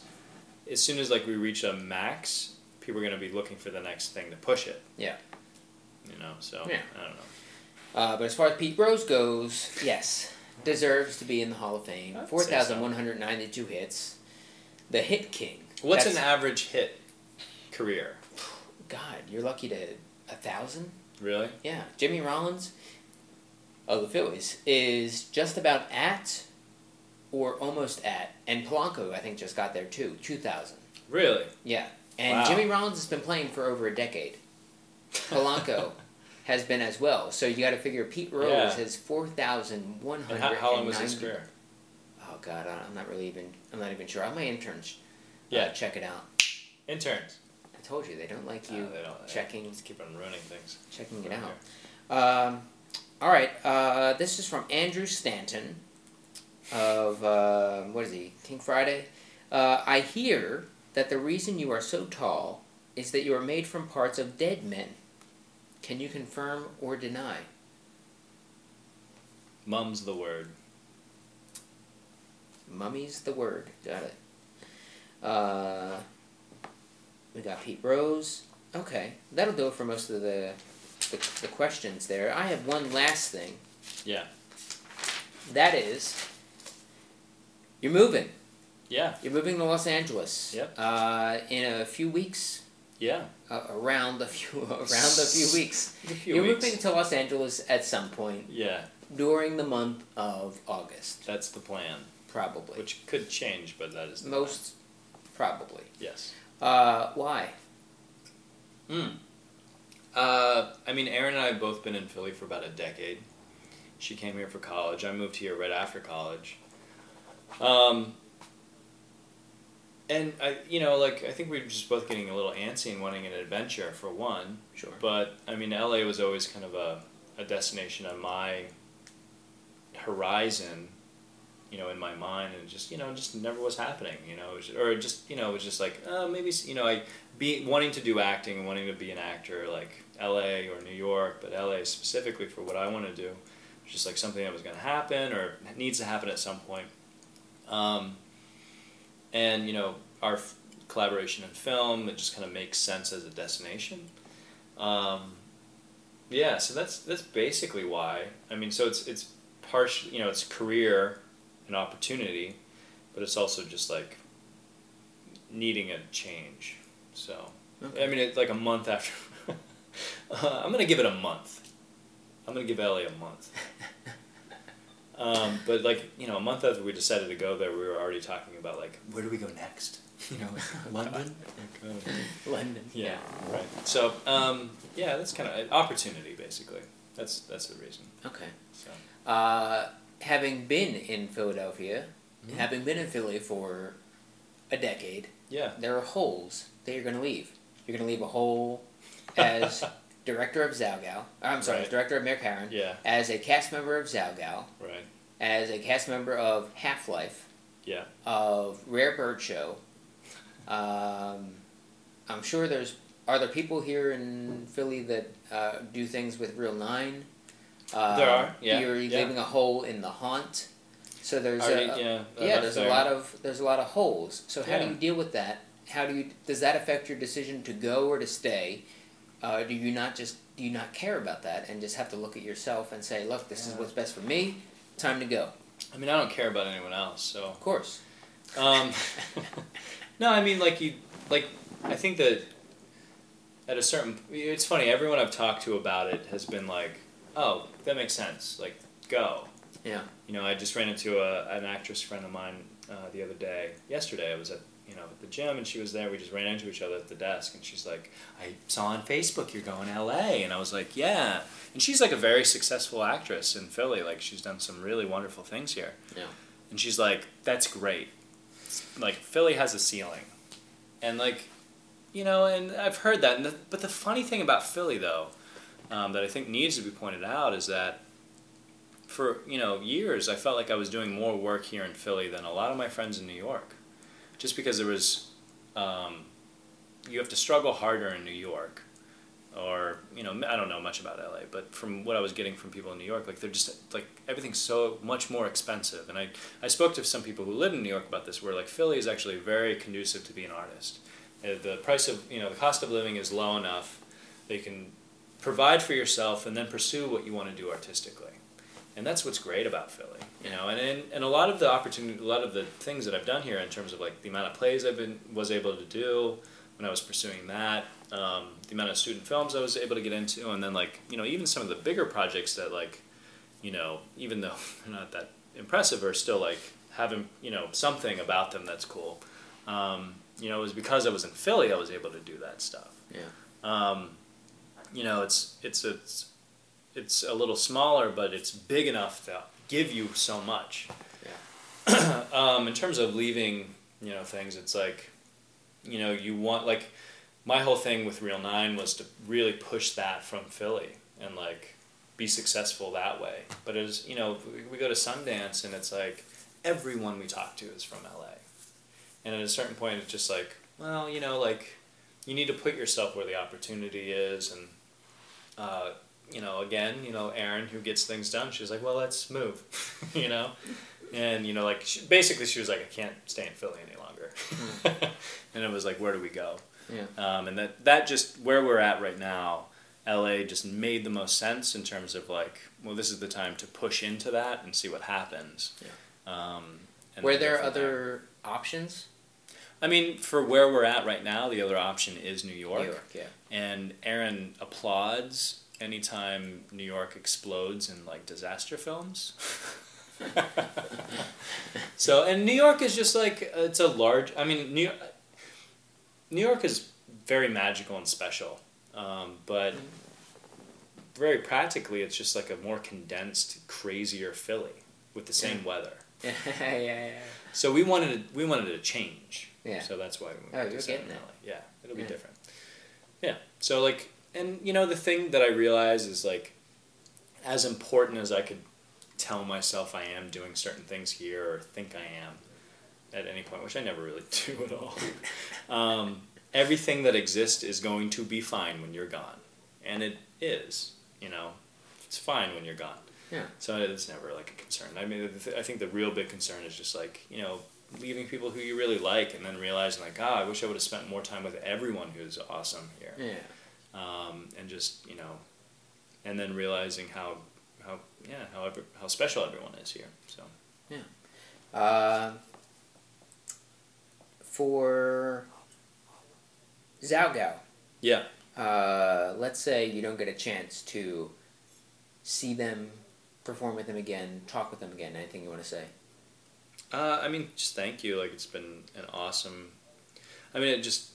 Individually, just such special people. And when I first started announcing the improv community, I talked to Kristen, and I was just like... Because I've already actually stopped doing stuff with them because time is very limited right now. So I have to do other things, and I'm still directing Mary Karen to the end just because as a director I feel like I need to do that. But I'm really pulling away from everything right now. So I pulled away from Zhao Gao, and it was just such a joy working with them, and hopefully keep working and have a great time doing it. Yeah. So. What about Half-Life? Steve? Steve should come hang out with me in LA sometimes. See yourself doing shows out there sometimes? Maybe that'd be great. We actually did our I think we talked about maybe doing festivals and stuff, and I just backed out of a festival this weekend. Yeah. Is it this weekend? I'm pretty sure it's this weekend. Sorry, Steve. I should be in Detroit right now, I guess.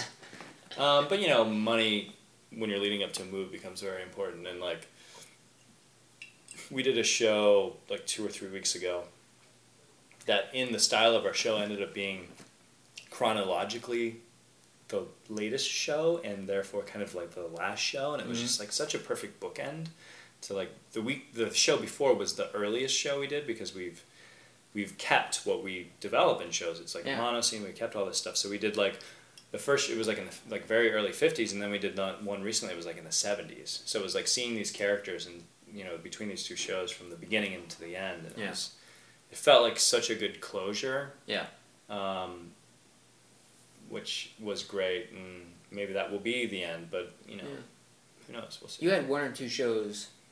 I think the first show was a sideshow. Yeah. Which was great. Yeah. I mean, really the 2 shows, I think you've done 2, maybe at least 2. We did 2 there. That were really good, real fun. Yeah. And Sideshow is good about that. Sideshow is good about having like a real fun sort of we had a great crowd. Yeah. And like, they were, it was good that you mentioned it. It was like the crowd was just so there with us. Yeah. As soon as we hit something funny, they were just like ready for it. Yeah. And that's so useful for a performer. Yeah. How does your leaving affect Reel 9, or does it at all?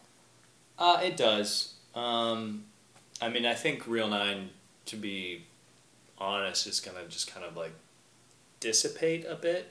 I mean, Aaron and I are going to continue to try and do projects ourselves, and maybe we'll try and keep it underneath that umbrella name, but, like Jim was our partner, and we were working with Eric very closely there for a while. He was like he came on as a, potential partner, and like did a lot of our music, but everything's just kind of like, when we move, that dynamic is going to shut down a bit. But Jim, he has he works at Penn and like has a job, and he's getting married, and like he can only do so much time for us, and like, we want, we'll see. We really don't know. Okay. We did these projects together, and we're releasing a big one right now, so whatever comes of that is going to be spread amongst all of us, hopefully. So, what about Rare Bird Show? Well, yeah, I mean, it'll be 2 people in Philadelphia, it'll be 2 people in LA, and we always said like if there's 2 people in one place, we'll always do shows. Yeah. But that isn't reality. I mean, everyone just does other projects. So the one thing we did say that I think is a reality is that like anytime there's a festival where we're all in one place, we will do a show. And we've said it to each other, and I still hope that like when I'm 80, we can do reunion shows. So let's say there's a Philly Improv Festival. Yeah. Would that then be you, Alexis, Matt, and Maggie doing the show? Probably not. Sorry, Maggie. Although I have to admit, our show was we had a nice show together, but our rehearsal with Matt and Maggie and myself when we were rehearsing was like probably one of the best shows I've done in a long time. Our rehearsal show was just like it was. It was funny because like an audience changes everything. That fish we caught off camera. Yeah, it would have blown. It probably would have made everybody quit improv. It was so good. But it was one of those moments where like. Working with Matt and they're both just so knowledgeable and good. Yeah. And, I guess without the pressure of an audience or like that anxiety, we were just like, it was just really magic stuff was happening. It was one of the most lean shows I've done in a long time. Yeah. Where everything mattered and everything was funny. Yeah. And the team that you've been there from the start from, Mayor Karen. Yeah. How would your departure? Anything you want to say to them, or how you feel it would affect them? Well, I prepared them by being a very absentee father figure.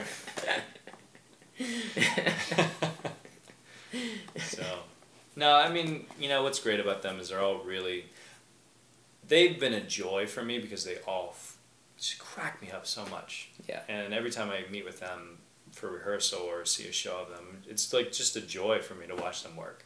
Mm-hmm. So as Mayor Karen and as they branch out and do other projects, like they're really funny people. They're gonna be great. Okay. So.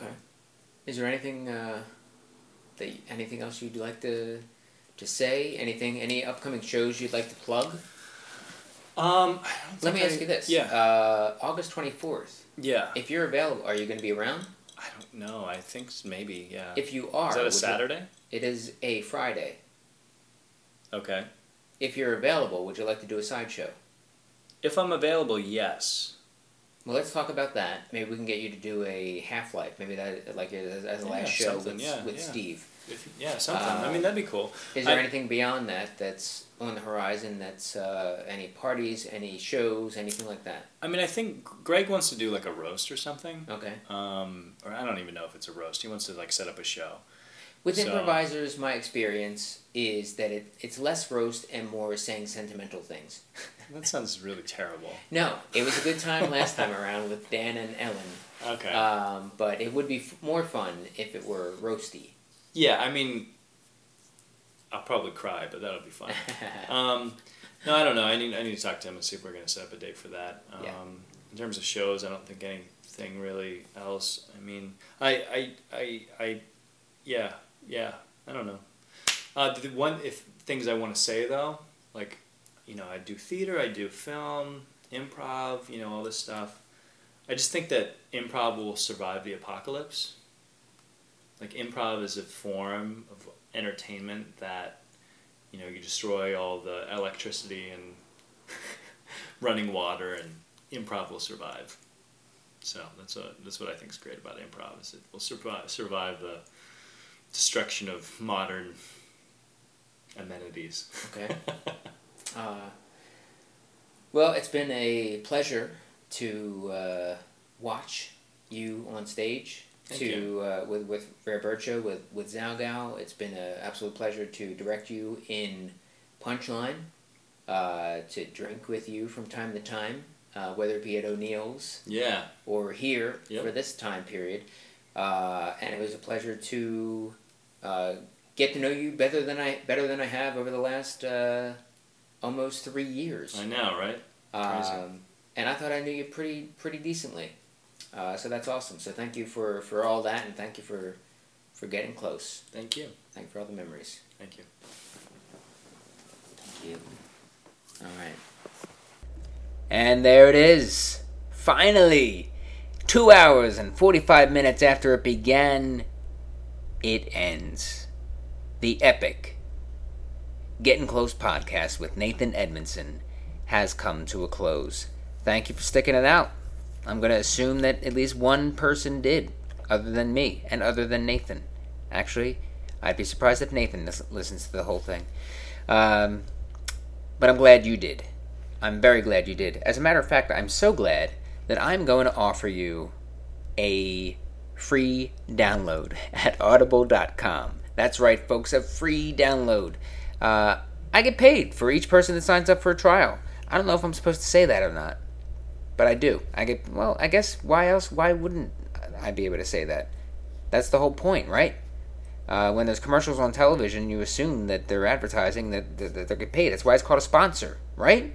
Okay, I'm fine with this. I'm sure they're fine with it. I get paid for each one of you that goes up to that website, audibletrial.com/gettingclose, and signs up for a trial.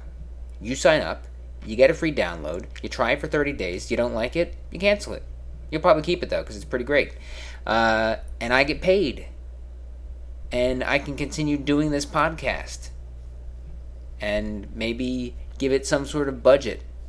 Maybe I can travel around and use that money to interview some people on the West Coast or in the Philippines. I don't know what I'm saying, folks. All I'm saying is that go to audibletrial.com/gettingclose and listen to books. It's like TV, but just for your ears. Back to Nathan. Such a great conversation. Talked about so much stuff that I really very glad that he gave me the time. I don't know exactly when he's going to be leaving, but it's going to be a sad time for Philadelphia. So once again, I'm very glad that he was able to do this for me, for us, for Philadelphia comedy, for Philadelphia theater, for Philadelphia at large. I don't know who the next guest is going to be, but when I do know, I will post it on MikeMarback.com. That's all I have to say for now, because I'm getting real tired. And, thanks again, folks. audibletrial.com/gettingclose.